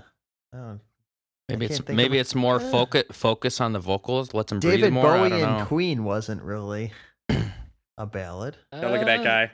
It's a snippy. It's a kind of a soft song though. It's not a rocker. Yeah, it is. That guy kind of reminds me of the lead singer for Papa Roach. It was Jacoby Shaddix. Shaddix, yeah. He's got that skunk top. And he's kind of a difficult guy. Yeah.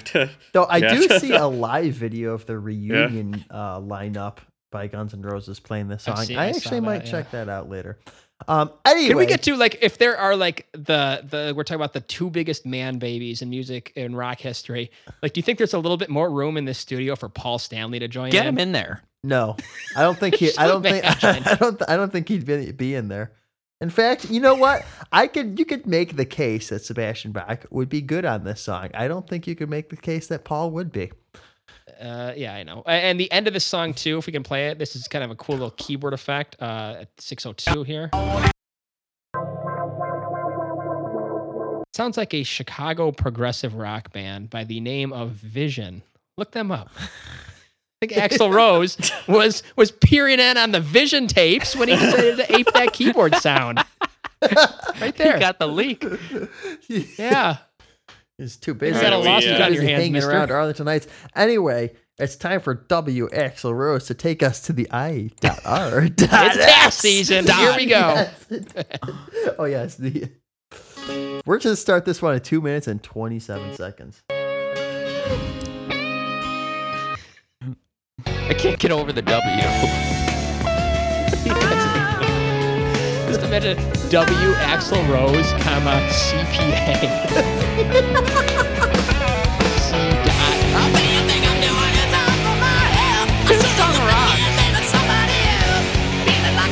This is one of those songs where I actually pulled out the guitar, which is always a good sign. When I'm that riff is so 90s though. Yeah, but it's great. There we go.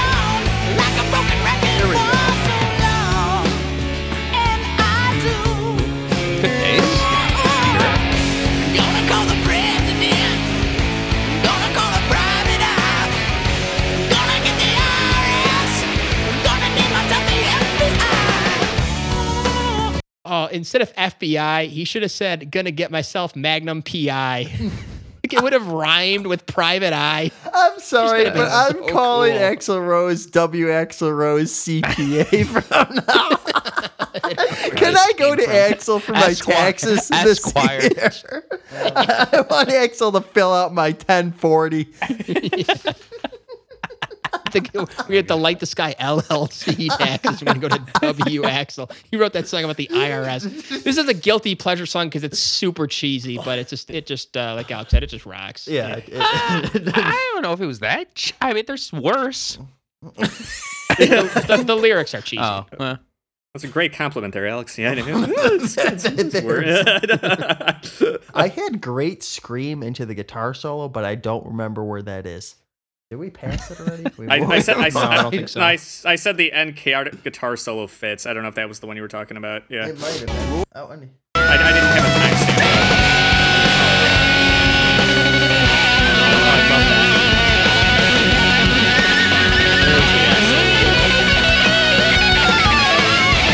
Okay, for a guy out a of great his solo. for a guy out of his prime, still had the pipes.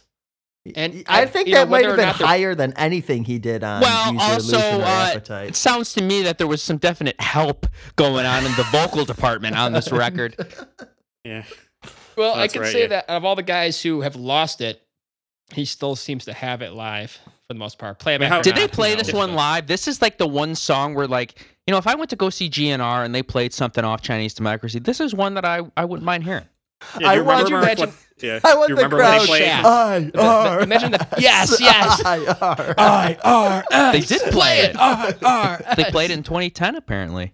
I'm gonna have to go watch that later. All right. Double, Yeah, Mark, do you double remember- talk and jive. Leave it out. I want IRS. Yeah, Mark. Yeah, do you remember what they played from this album when you saw them? I don't Did they remember do if they played anything, to be Thing from honest. this? Yeah. I could think probably that was go pretty much find the the set. reunion period where people Suppose- just didn't want to hear anything. Yeah, I could supposedly, look I up mean, the they did. set list, I don't know if that was at that time or later in the not in this lifetime where they started throwing in a couple Chinese They songs. did, yeah. Because I Yeah. watched a couple of them on Chinese stew. Yeah, Chinese Democracy was played. I might have just went over my head. That was Yeah, a BB. like, That was a BBW for Mark. And you know what? According to setlist, it was the third one in the set. I'm already on a BBW. Wait. Three When did you see them? Where? When and where? I saw them at Soldier Field. This one does say United Center, so this is probably not the right one. This is not in this lifetime tour. I would have seen them in 2016. Was that when it was? right at the Field. beginning. Yeah, It was 2016? right early on. Chicago. All right. Well, we can look at this on the side. We got more songs that. Yeah, we do. We got Got good ones We to have get to get to Alex's favorite audio clip because it's back. It's back, everybody.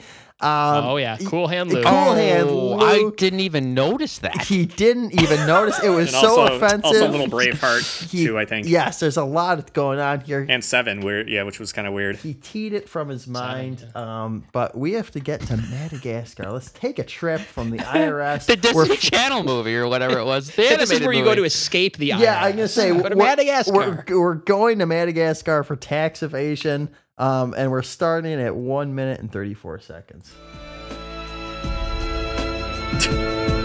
Forgive them that tear down my soul. And bless them that they might grow old. Oh, and free them so that they may know that it's never too late. For the many times what seemed like a memory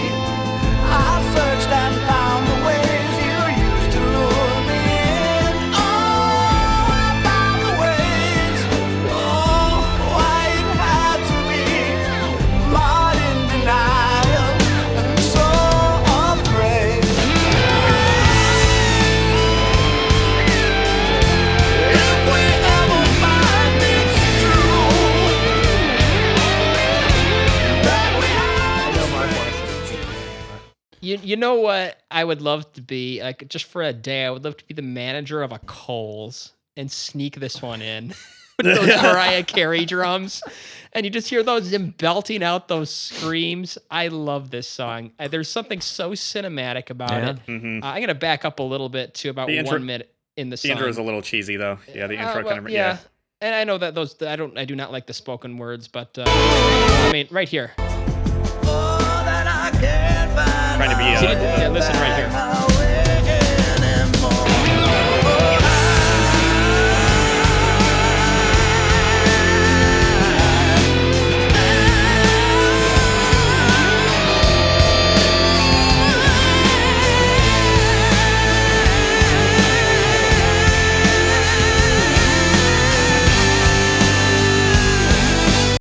And that's some vocal work. And you It know is what? good, yeah. You know where I'm going to place that one? I'm going to place this one in a Top Gear / Grand Tour trailer for a special. Oh, I could see Could that. you just hear that? I Like could hearing the see that. trio, Yeah. like just seeing the trio driving some cars through the Scottish Highlands. Well, Yeah. Axl just belting out like anything but CCR. Please stop using that and use this one instead. Oh yes. Yeah, this was kind of a stacks on the rise for me because again, when you see the album or the song title, and it's like, oh, this is gonna be some weird kind of. But I'm like, no, it's actually, it's a very, like you said, Mark, very cinematic. It's funny the way that he sings, it kind of reminds me of like a '90s like Springsteen, but not in a way that I hate though, which I thought was kind of. It's got this deep kind of resonance where it's almost blues like. And again, there's still some of that Jeff Tate when he's not screeching anything like that. And also, I don't know, this other song kept coming to mind as far as just the cinematic quality of it. And I know I've brought this song up before. That David Gilmour song, In Any Tongue. I don't know, it has this big kind of filling kind of. Yeah, this is a little heavier than that, but again, I just could close it. You could kind of picture like just a scene kind of unfolding, and Yeah, that's what we saw live, right? yeah, You and wanna I would have loved to have seen some sort of thing for this song, like in a live setting, let them to do some sort of like illustrated scene. Yeah, Yeah. I could see something really kind of that would be fertile ground for that. Let's just but, get to yeah. the elephant in the room, the samples. What do we think? Well, yeah, it was kind of it. Yeah, there was. I don't know why they had to throw so many. What, It went Yeah, they on had for a whatever while. Wasting too. David Geffen's money. It went on. is this for a the while. one? Is this the one that had Dr. King in it? Yeah, it did. Yeah, It was okay, yeah, because I remember from what I was reading, I guess they there were initially I guess some issues with trying to secure that clip for the and I guess they had to go to the family. And funny enough, I guess they got it. So, but initially there was some concern whether or not the King family would. Just imagine there was would allow probably a good solid 6 weeks just wasted, just on some stupid sample that Axl wanted in there. Yeah. It's just, oh, And he said God, it this guy seemed like he was wants pretty dead this. The set on it. He Coretta said- King Foundation just is not Yeah. just ghosting us. a feud. I want to see their family in a feud with Axl. Yeah, Talk I about, am W. Axl Rose. I personally would like to request Yeah, Axl Rose at yahoo.com. yeah. Maybe if you use something. Oh God. Anyway, All right, we're almost there. that was Almost, Madagascar. Let's move on to the second and last song. This one is This I Love. We're going to start this one at 3 minutes and 30 seconds.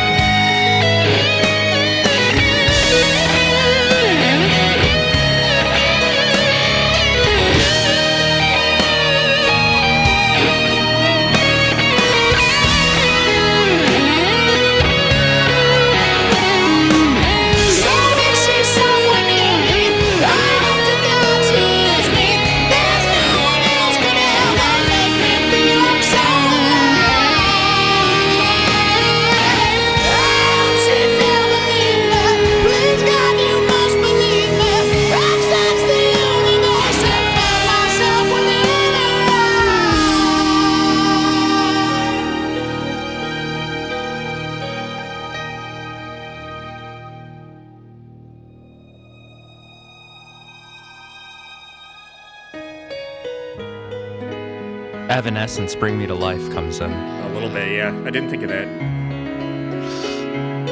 It's Anyway, yeah, it's funny. This is a song Wasn't that that should 2 have. years ago? What? That song, Evanescence, was No, the that was almost 20 years ago. no. From this, that was 2006. Evanescence was 2002. 2003, I think. it's funny. This is a song that should have fallen flat on its face for me, but I mean, between Axl's vocals, I mean, even though, because again, it was funny. My opening note for this was Axl meets Josh Groban, like that kind of very. But after a few listens, I'm like, no, this is actually really solid. Yeah, you could see there's that old like Illusions era Axl where the vocal, you can see he's really putting his energy into it, and I think that's what did it for me and kept it from totally falling off a cliff is his vocal delivery. I think keeps it interesting. I love the way he hits those high notes. I love the way he just screams along with the guitar orchestra. I will throw out this. This is going to be coming in real hot with the take. I prefer this to November Rain. I prefer to Estranged. Okay, that's probably an equally hot take as much as I like Estranged. It's probably because I've just heard November Rain way too many times. You know what? I like and this benefits from this time in studio where November Rain was never going to have that capability back then. I think I still kind of prefer Strange. Maybe I think it's the best. I think there's maybe with this one as much as I liked it. I think there's a little too much schmaltz on it. Yeah. There's just the pianos kind of are a little schmaltz. We have three opinions on this one. Hashtag schmaltz. Schlitz. You know what? Yeah. But again, I do enjoy the song, but I don't think it carries the same weight as Strange does. Yeah. This was by far my favorite song on the album. Yeah, this is it's a the good one one. that- That solo at the end. Stephen Wilson This is the That was one great. that I mashed the repeat button on. I was like, man, this is. It wasn't IRS for you? Yeah, IRS was my repeat. Yeah. So I had a guitar in my hand. But I hope all the CPAs with their pocket protectors were mashing IRS. A song for me. Anyway, no, from this Axl, was huh? definitely the one. I don't know why. And you know what appealed to me about it? The only writer was Axl on this song.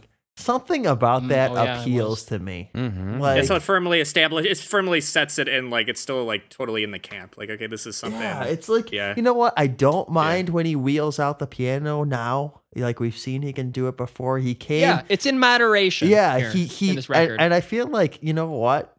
This is kind of that piano ballad, and yeah, it's got some rocker parts, but he really brought it. You know, makes For you this wonder. All right, Axl's got a songwriting credit on all of these songs, but this is the only one that he has a solo credit on, and this is one of the best songs on the album. Makes you wonder. Maybe the bits that we don't like about the other songs are not his fault. Well, Because if he did this, everybody else. Apparently, everybody else ruined the record. I think he was the one who signed off on everything. I don't think anything got onto the final product if he didn't okay it. all the more- good things that we like on all the songs are him. Who knows? I don't know. Yeah, it's I funny, think I it's was- more yeah. that it just too many cooks in the kitchen. Yeah, I know that's a cliche. No, but true. Yeah, no. You know, it's funny. I think during this time, I think he was really pushing that. That spiritual advisor that had been following him around for years. I was reading that. I guess It's always during this something with period, that guy. it really, that it was really like in full dude just force. can't be normal. I know where people were coming and going. Like if there was negative energy, they were out of here. Whether it was I don't know if who was the drummer John Freese. I don't know if he got or Josh Freese. I couldn't remember if he was the one who got caught up in that bad negative energy and he had to go. But it was surprising how many managers, producers all got booted because his personal spiritual advisor said no, you gotta. Let's throw in another. We've had two already. Let's throw in another Space Jam reference. Oh, that's right. Before every studio session, we got to get this guy in here. Bugs Bunny. He's gonna clear the air so Axl can belt out some vocal tracks. And you know what? I think it worked on this one. You know what else is cool? And I specifically looked up. There's pro shot video of this song on the Not in This Lifetime tour. This song, remember when Axl broke his foot and he had to sit in that seat or whatever? The Dave Grohl throne, yeah. Yeah, that there's him singing it, and you know what? Not bad idea to bring out the 13th or 14th track from Chinese Democracy. I mean, there's probably a BBW for everybody, but I would have stood and watched this. Yeah. This is the song I will take you seriously on. This is, I don't know if I would go so far to call this, when we covered Van Halen, The Girl Gone Bad. Pink Floyd, it was, what was that? Beyond. Goodbye Blue Sky? What was Goodbye Blue Sky. Yeah. I don't remember the Queen one. Oh, don't.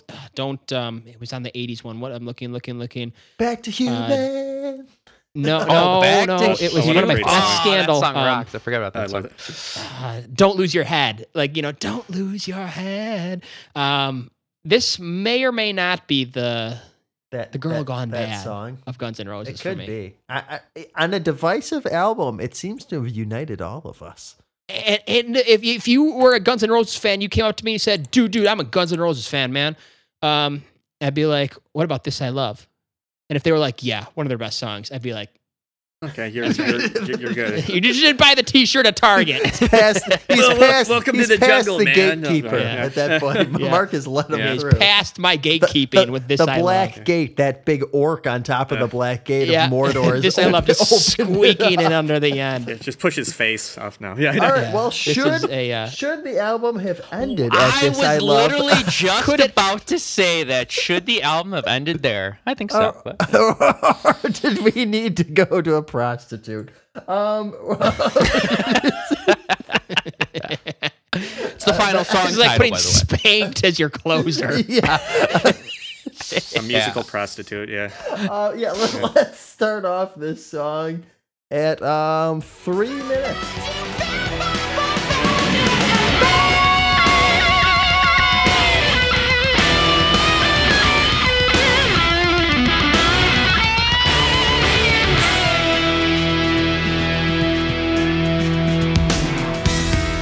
If my affections are misunderstood, and you decide I'm up to no good, don't ask me to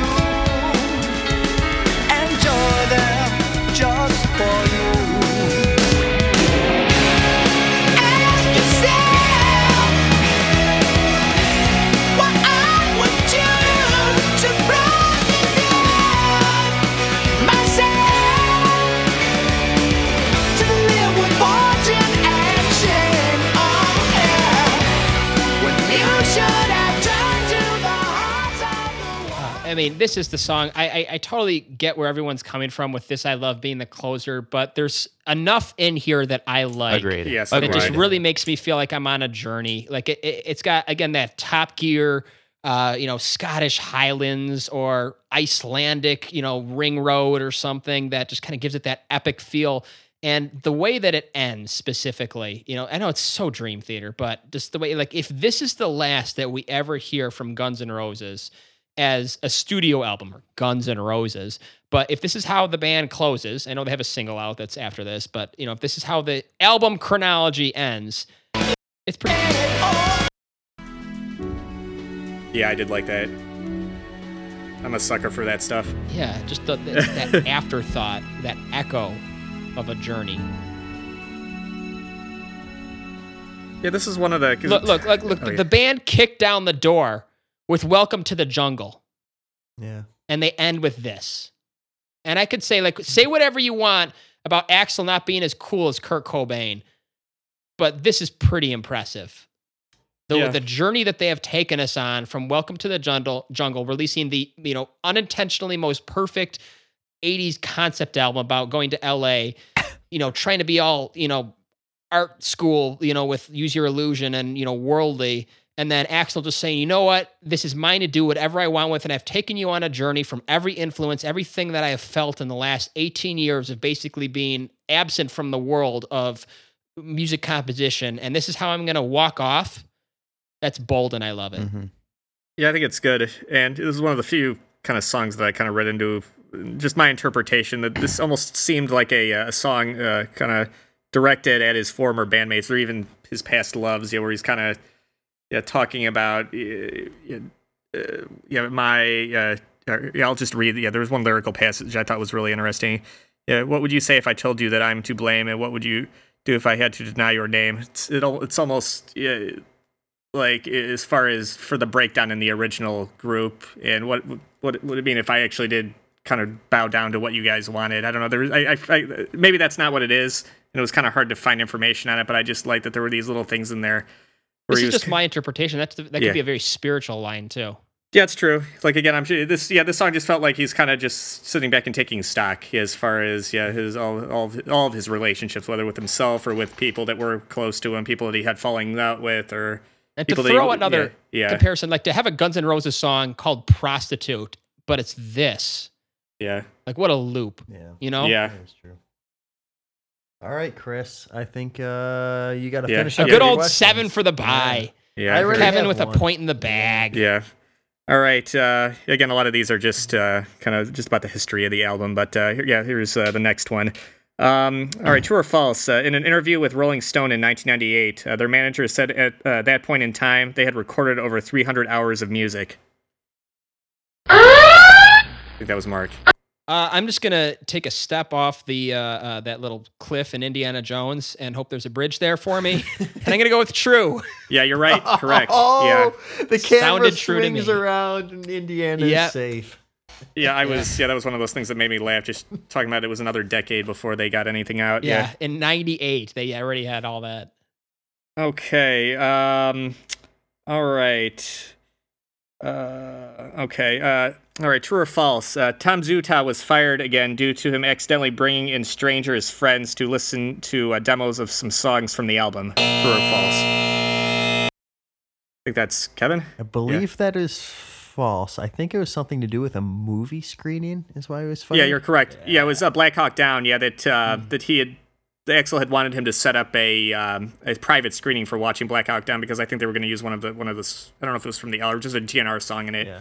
And he ended up inviting or people. It ultimately turned into not a private event, and some strangers showed up. He blamed Tom for it, and that was the end of their. And I guess Tom said that he was set up, and it turned into this typical Guns N' Roses feud. Yeah, where Alex. it was one. Yeah, Getting walked on this one. I got nothing so far. I did no reading on this. Okay, so so you got that one, Kevin, Yes. right? Yeah. Yeah. Okay, so you got 2. All right. 2-1. All right. Okay. All right. True or false?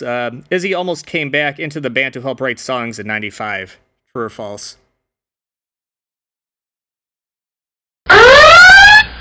Yes. What's he gonna? I'm taking another step down that bridge. There's a lot of minefields in there because it could not be 95. It could not be Izzy. Izzy was a primary songwriter. I'm going to say false because 95, I don't think he would have been on good terms. No, it's true actually. Okay. Yeah. Oh. Oh. So much for the Kaboom. alternate ending. Yeah, I was starting to reconnect with Axl with the relationship. Sadly, Imagine watching Indiana Jones Yeah. at Last Crusade, and Yeah. you get to the part where he takes the leap off the cliff. and a little too far to the left with that step. Falls straight down. Yeah. End of movie. Yeah, I was Sorry, surprised too, but Haven't yeah, seen that film it was a brief kind of where he came in and they started kind of reconnecting, and then it ultimately fell apart again when Axl started asking him as far as why he left the band, and that led to some. That would have been right after Spaghetti Incident.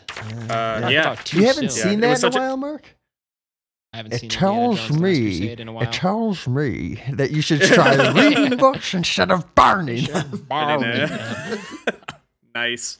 All right, so I guess we're giving that one to Kevin, or does he have to answer? I have to get answer. one. This guy gets- Alex Okay. is silently waiting like the sub. Look at just Sean Connery in the Red October over there ready. That's what I'm doing right now. Yeah. All right. Okay, true or false? Despite the mixed reactions to the album, it still reached #1 in the States. Oh, Lord, I have no clue. Oh, no. I'm pretty sure on this one.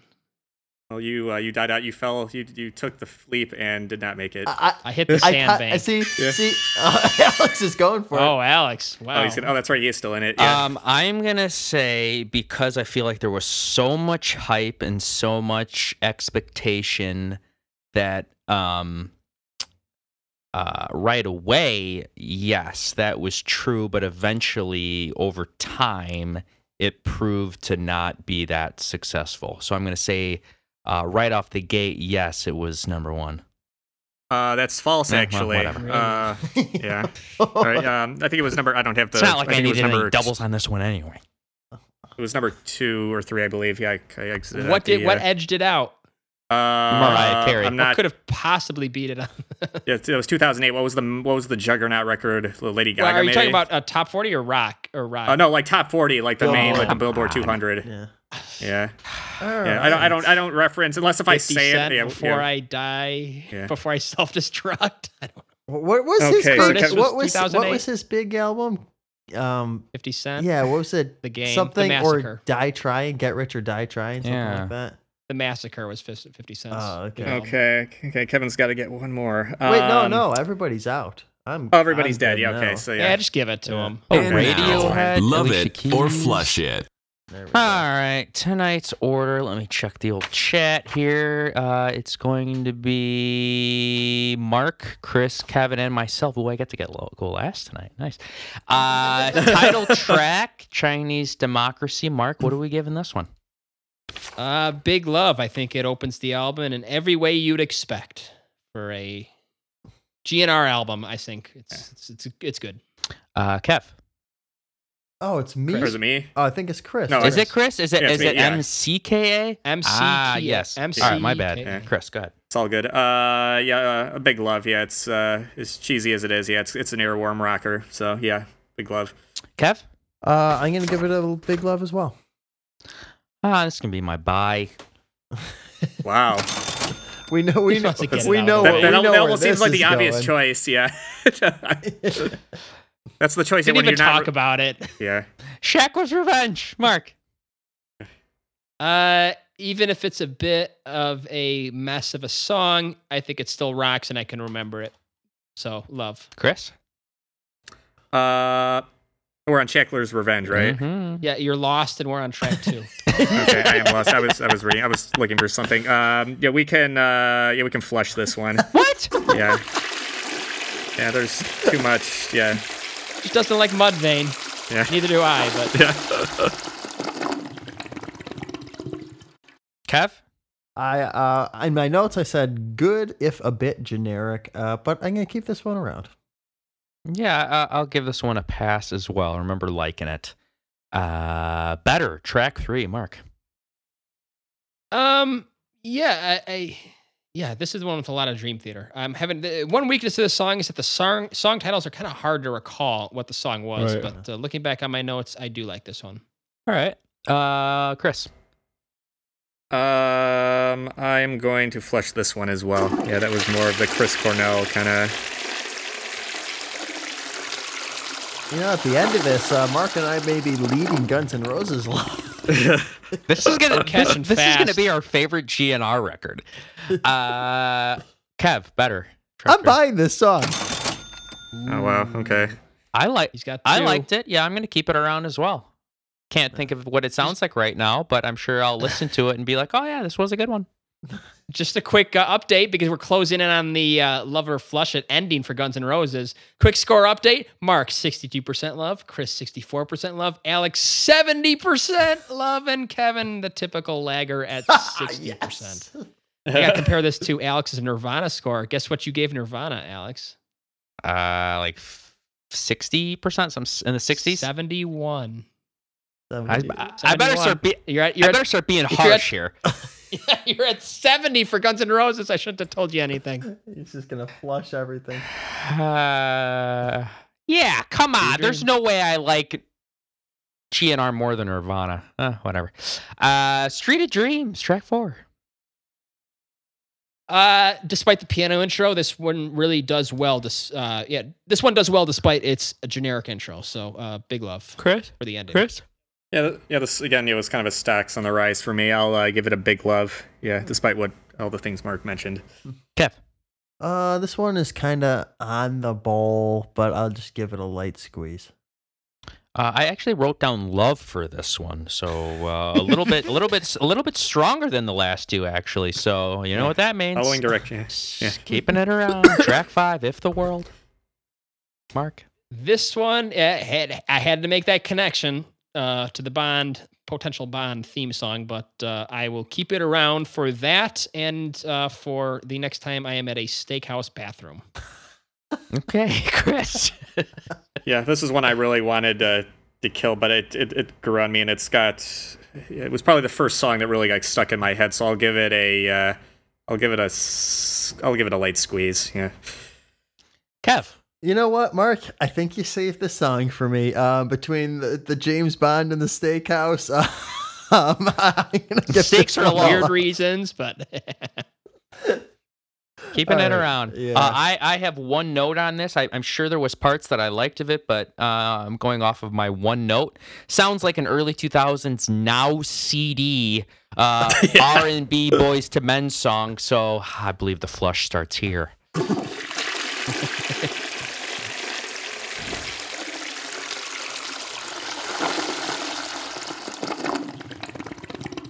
Track 6. There was a tab.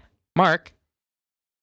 this is the one song that I have a completely blank section for my notes on this song. So it gets the flush.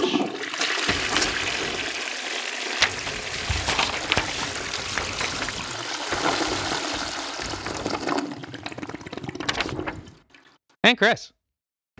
I am going to. What am I going to do? You know, it's not going to be good. It's not going to be good, but I'm just trying to figure out which. Be good. Am I killing one or am I? Are you just in a merely- killing mood, Chris? Do I want to kill this one? I had a lot more negative. Seems like I have more complaints about this song. You know what? This will be. I'll flush this one. Just spared. I felt the tea coming on. I felt the termination from Chris there. Before I go into Kev here, I just realized AC/DC released Black Ice, Metallica released Death Magnetic, and Slipknot released All Hope Is Gone, all in 2008. Oh, that's right. Yeah, Black Eye. Yeah, that's the first tour I saw them on. Yeah, so yeah. That, Those recordings are a lot more authentic than the normal sound. But anyway, Kev, there was a time. I'm gonna do what Chris didn't do and give this one the T. Goodbye. Hey, I like this one. I'm keeping it around.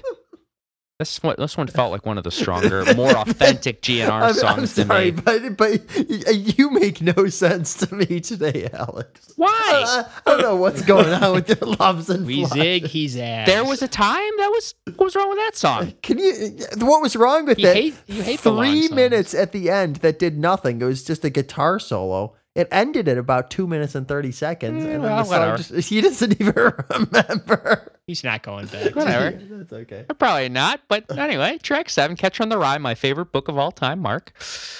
I would have flushed it, but it was saved by the sing-along at the end that I didn't even mention, that I kind of, the lullaby Guns N' Roses, which I cannot be so inhumane as to flush.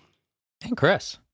You know what's funny? I don't even think we really discussed the song. I mean, I think we kind of were just goofing on Scraped. And considering I started my statement out with that most of it sounds like skater punk kid ballad. Oh, we know Melody where kind of we know music. where that's going. Yeah, and everybody knows, my opinion on skater punk kid ballads. Bring out the. I'm gonna get my launch key. The T. Yeah, Boom. yeah. Let's fire up the ground. Yeah.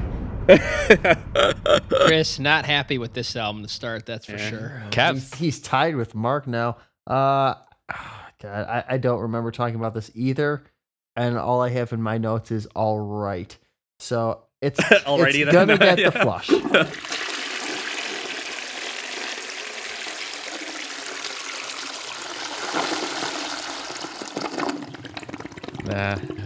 This is another one where there was parts that I liked. Keep it around.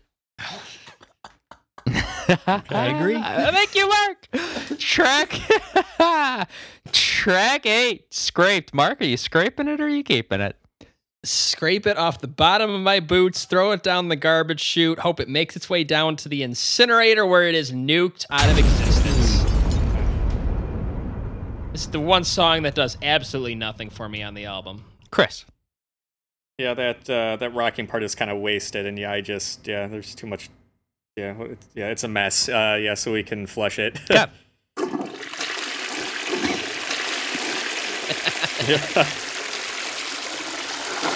He lets the handle do the talking. I know you guys agree with my opinion on this song, but also what what you guys didn't like about There Was a Time, I thought that one was better than this one, and I kind of compared them. So this one's getting the T. Okay.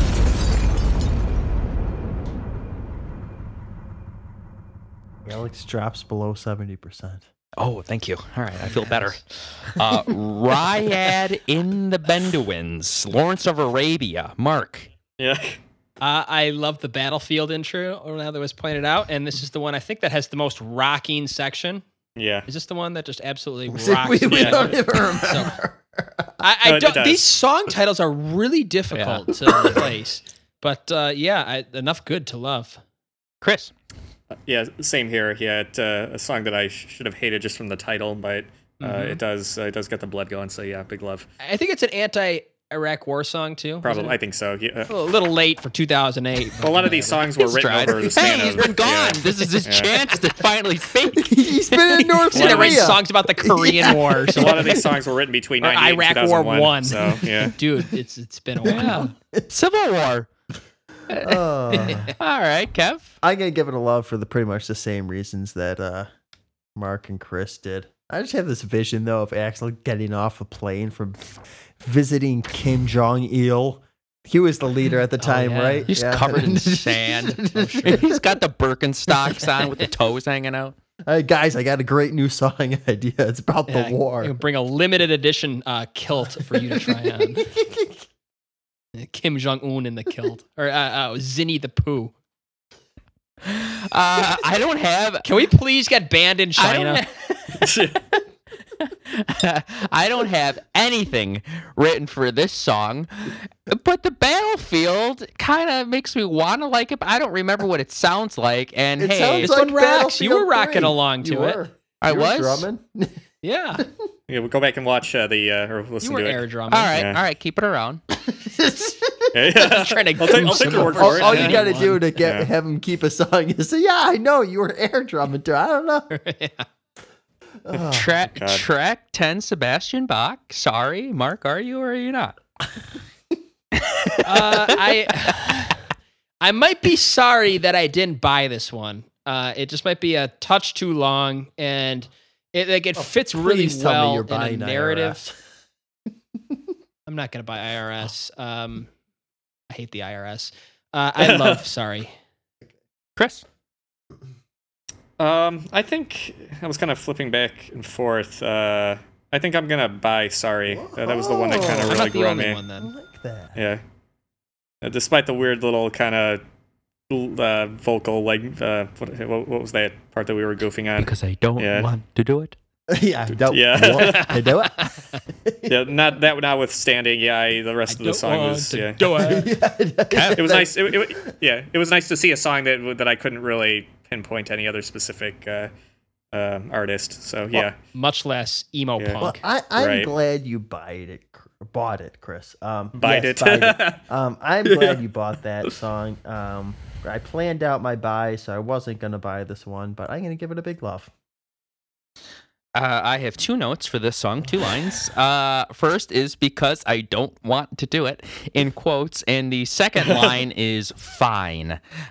So I don't really know what that leaves me with, but in my opinion, This was a good song. Sebastian Bach. This was a great chorus. I don't remember I'm it. sorry for you. Yeah, Dan. Sorry. It's the one you can remember from the title. Oh, whatever. Get It's rid all of it. good. Flush it. yeah.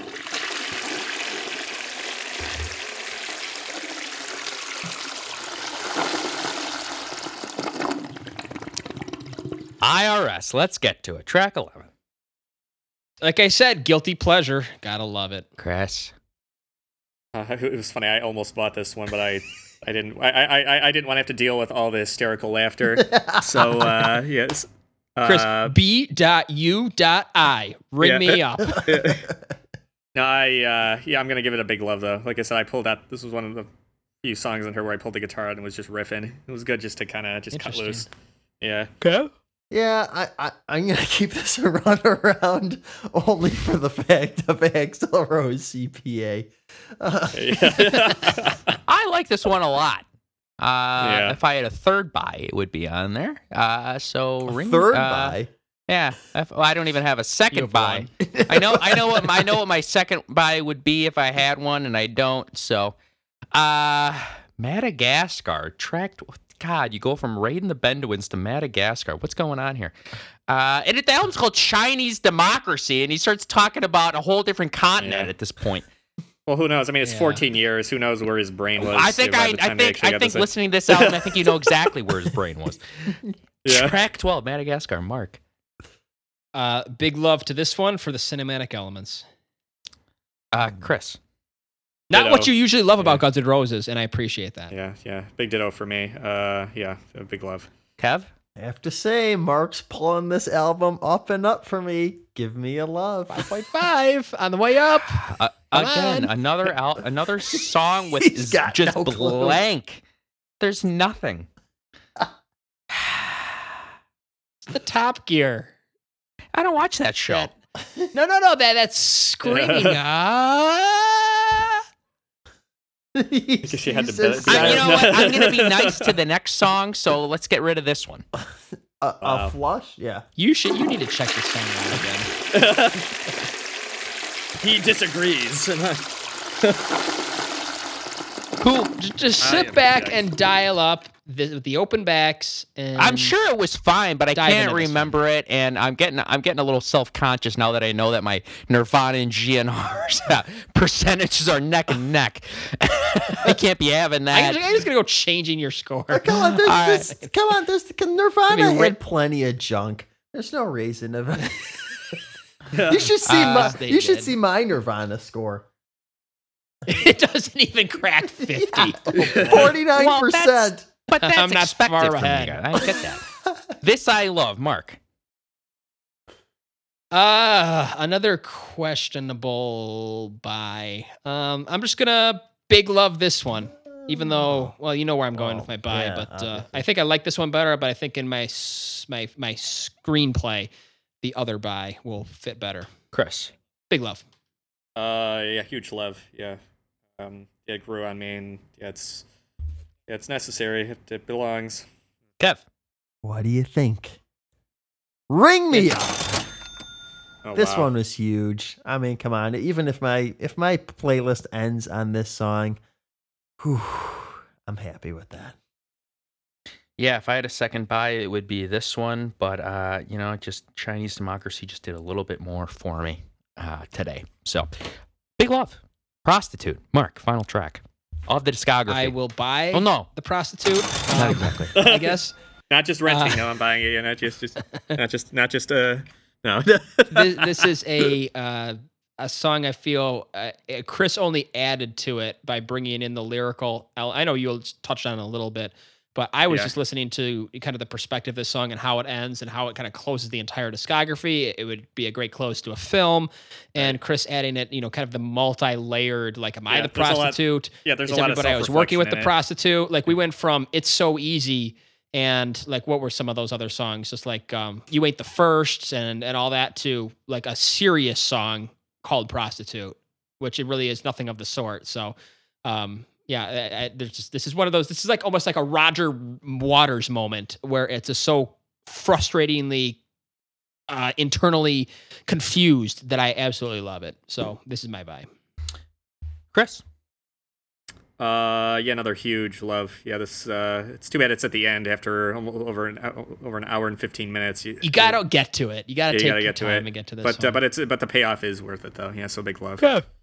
I'm going to follow that up with another love. Another one that Mark and Chris pulled up for me. Yeah. Yeah, Kev, did you use both of your I buys? or- did. I You bought Better You did, okay. and This I Love. Oh, okay. I couldn't remember. All right. I'll love this one as well. I do wish that This I Love probably ended the record, and this would have been even stronger if it was in the middle of the album. Mhm. But I think it's still a good track, so I will keep it around. I'm going to officially say Okay. now, bump me up 1.5 to a 7. Oh, Wow. that feels right. Yeah, I think That's what it should I'm gonna be. go up to just a half point to a 6, which kind of fits my. Not really gonna go back to it, but there's a lot of. I'll say material this that's worthy much, on Chris, here. you like Yeah. the back half of this album. I know. It's I a good yeah. back half, in my opinion, and it's Yeah, rare. that- That's rare anywhere. honestly.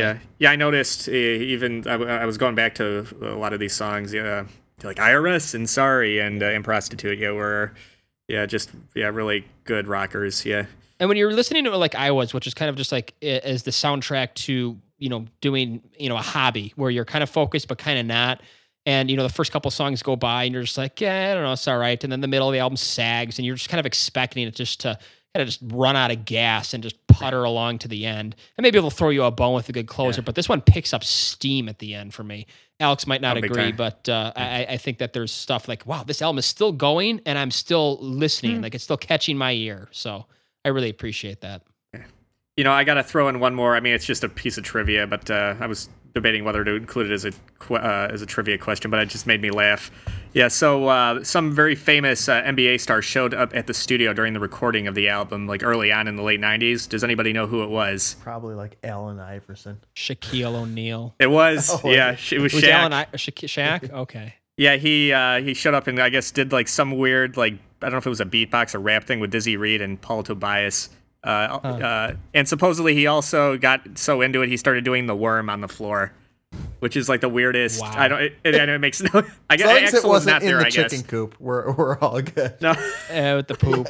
I know Shaq was over in Studio B recording his next latest greatest single. It was so weird. that's I how can't bad- remember what the. It's but like I think Sex Pistols and Pink Floyd and Queen all over again, except this time it's Axl Rose and Shaq. I don't know if it was one of his rap albums or if he was recording like something for a commercial, but it was something where he saw guns were on like the mark or on the like the bulletin board or whatever, and he's like, I'm gonna go crash the. And then he ended up doing like some, and I think there's some weird. There's a recording I think of it out there somewhere of him rapping over Dizzy's like synth or keyboard parts. Sure. Yeah, it was really a weird kind of. And then it was released in 2008, but Shaq, could have been doing this. I don't know what 2003, and he would have been, On top of the bigger world. of a star than than Axl for sure. He Right. gets his way at that time for sure, and seemed like I could make fun of the guy, but he does seem kind of like a good guy, honestly. Shaq, Yeah. like he just has fun with it. Yeah. So maybe we'll cover Shaquille O'Neal discography at some rap point. discography. But that closes Guns N' Roses. Thank you for sticking with us this entire way and not just listening to Appetite and Bailing. Because it's been a lot of fun, and we will have a special wrap episode for you on GNR. I am not going to share the final scores or if Alex managed to edge out Nirvana, his favorite, most butt-kissing band for GNR. I wouldn't say Come that. on, man. I wouldn't say that. Or would that be Oasis or something? But you will have to find out next time when we will be back at you with some compelling, the most interesting Guns N' Roses discussion that you will have ever heard. That's what we'll be setting you up for next time on our Guns N' Roses wrap episode. See you then.